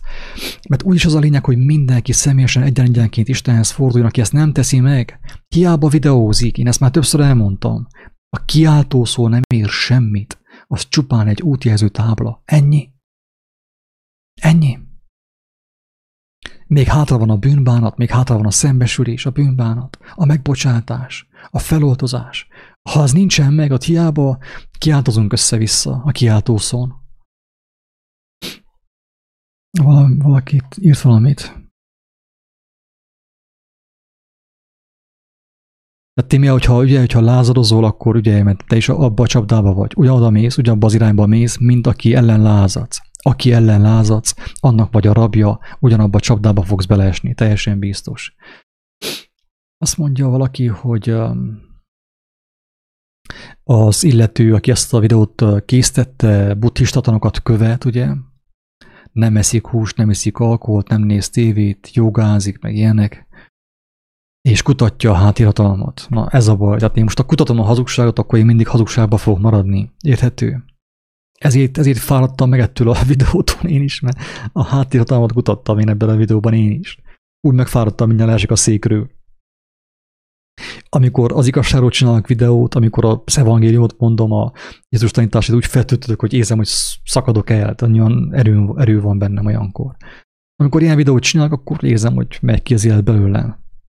Tehát nekünk de Jézus nem azt mondta, hogy kutassuk a háttérhatalmat, meg a összeesküvés elméleteket, meg a Illuminátit, meg a mit tudom én milyen izmust. Nem erre kaptunk mi elhívást, hanem arra kaptunk elhívást, hogy kutassuk az igazságot és cselekedjük azt, mert abban élet van.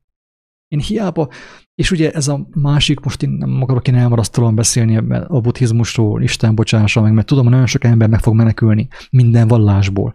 Úgy a kereszténységből, mellesleg én már többször mondtam, hogy szerintem a kereszténység megtévesztőbb a buddhizmusnál, ha engemet valaki kérdez erről. Mert a kereszténység Isten és Jézus nevében hazudik, szó szerint hazudik. Tehát a legszentebb neveket használva hazudik.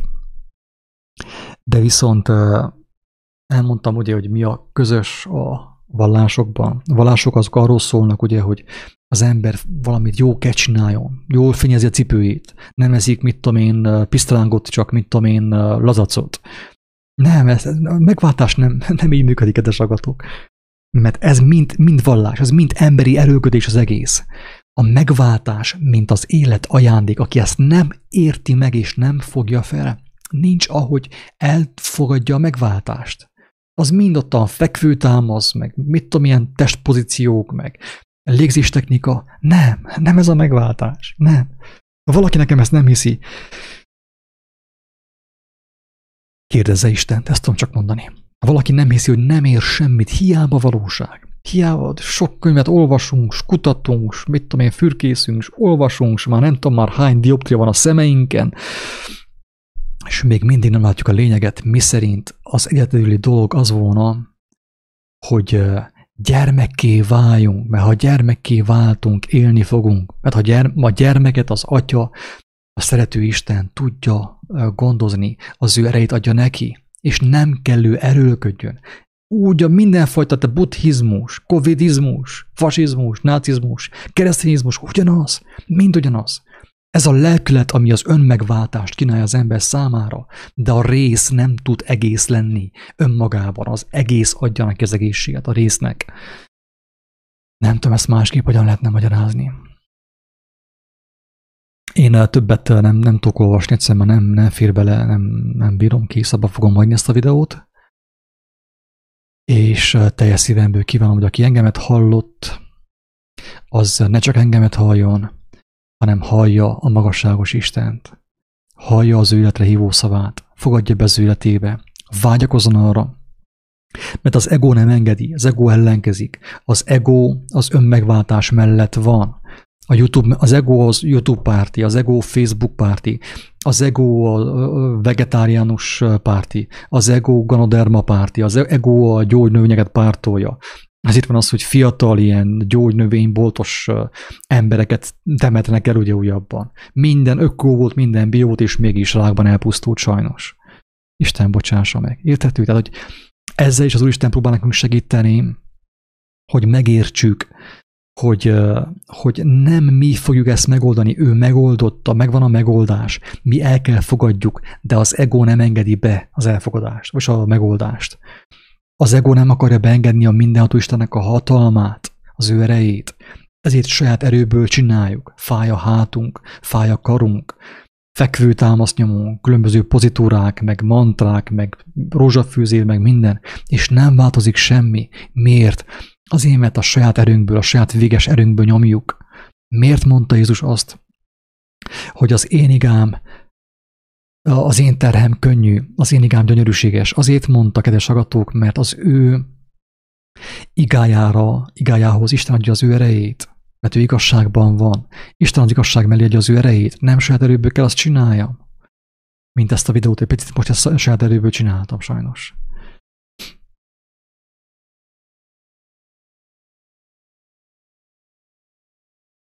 Pontosan, Béla Fábián. Nincs mitől félni. Vagyis ez igaz is, meg nem is. Mert aki a hazugságot eszi folyton, a hazugságot issza a világhálóról, a médiából, a Facebookról, annak van, amitől félni. Hát, ha egyszer hazugságban vagyok, akkor a szakadék felé tartok. Hát van, amitől féljek. Még a félelem is jogos. Tehát a félelemnek is helye van valamilyen szinten, kedves Béla. Mert a félelem az a mi barátunk, jelzi azt, hogy be vagyunk csapva. Az az ember fél, aki be van csapva, aki hazugságban él. De az jobb is, hogyha fél, mert a félelem jelzi számára, hogy valami nem stimmel, valamit ki kell javítani az ő életében. Ilyen szempontból jó a félelem. Tehát még senki nem hagyta abba a félelmet, csak azért, mert azt mondta neki valaki, hogy ne félj. Oké, ne félj, de hogy ne féljek? Hát félek, s kész. Félek, mert sötétségben van az elmém, a szívem, tudatlanságban vagyok, nem ismerem az élő Istent, az élet forrását, hogy persze, hogy félek. Fél vagyok, nem egész, nem vagyok egészséges.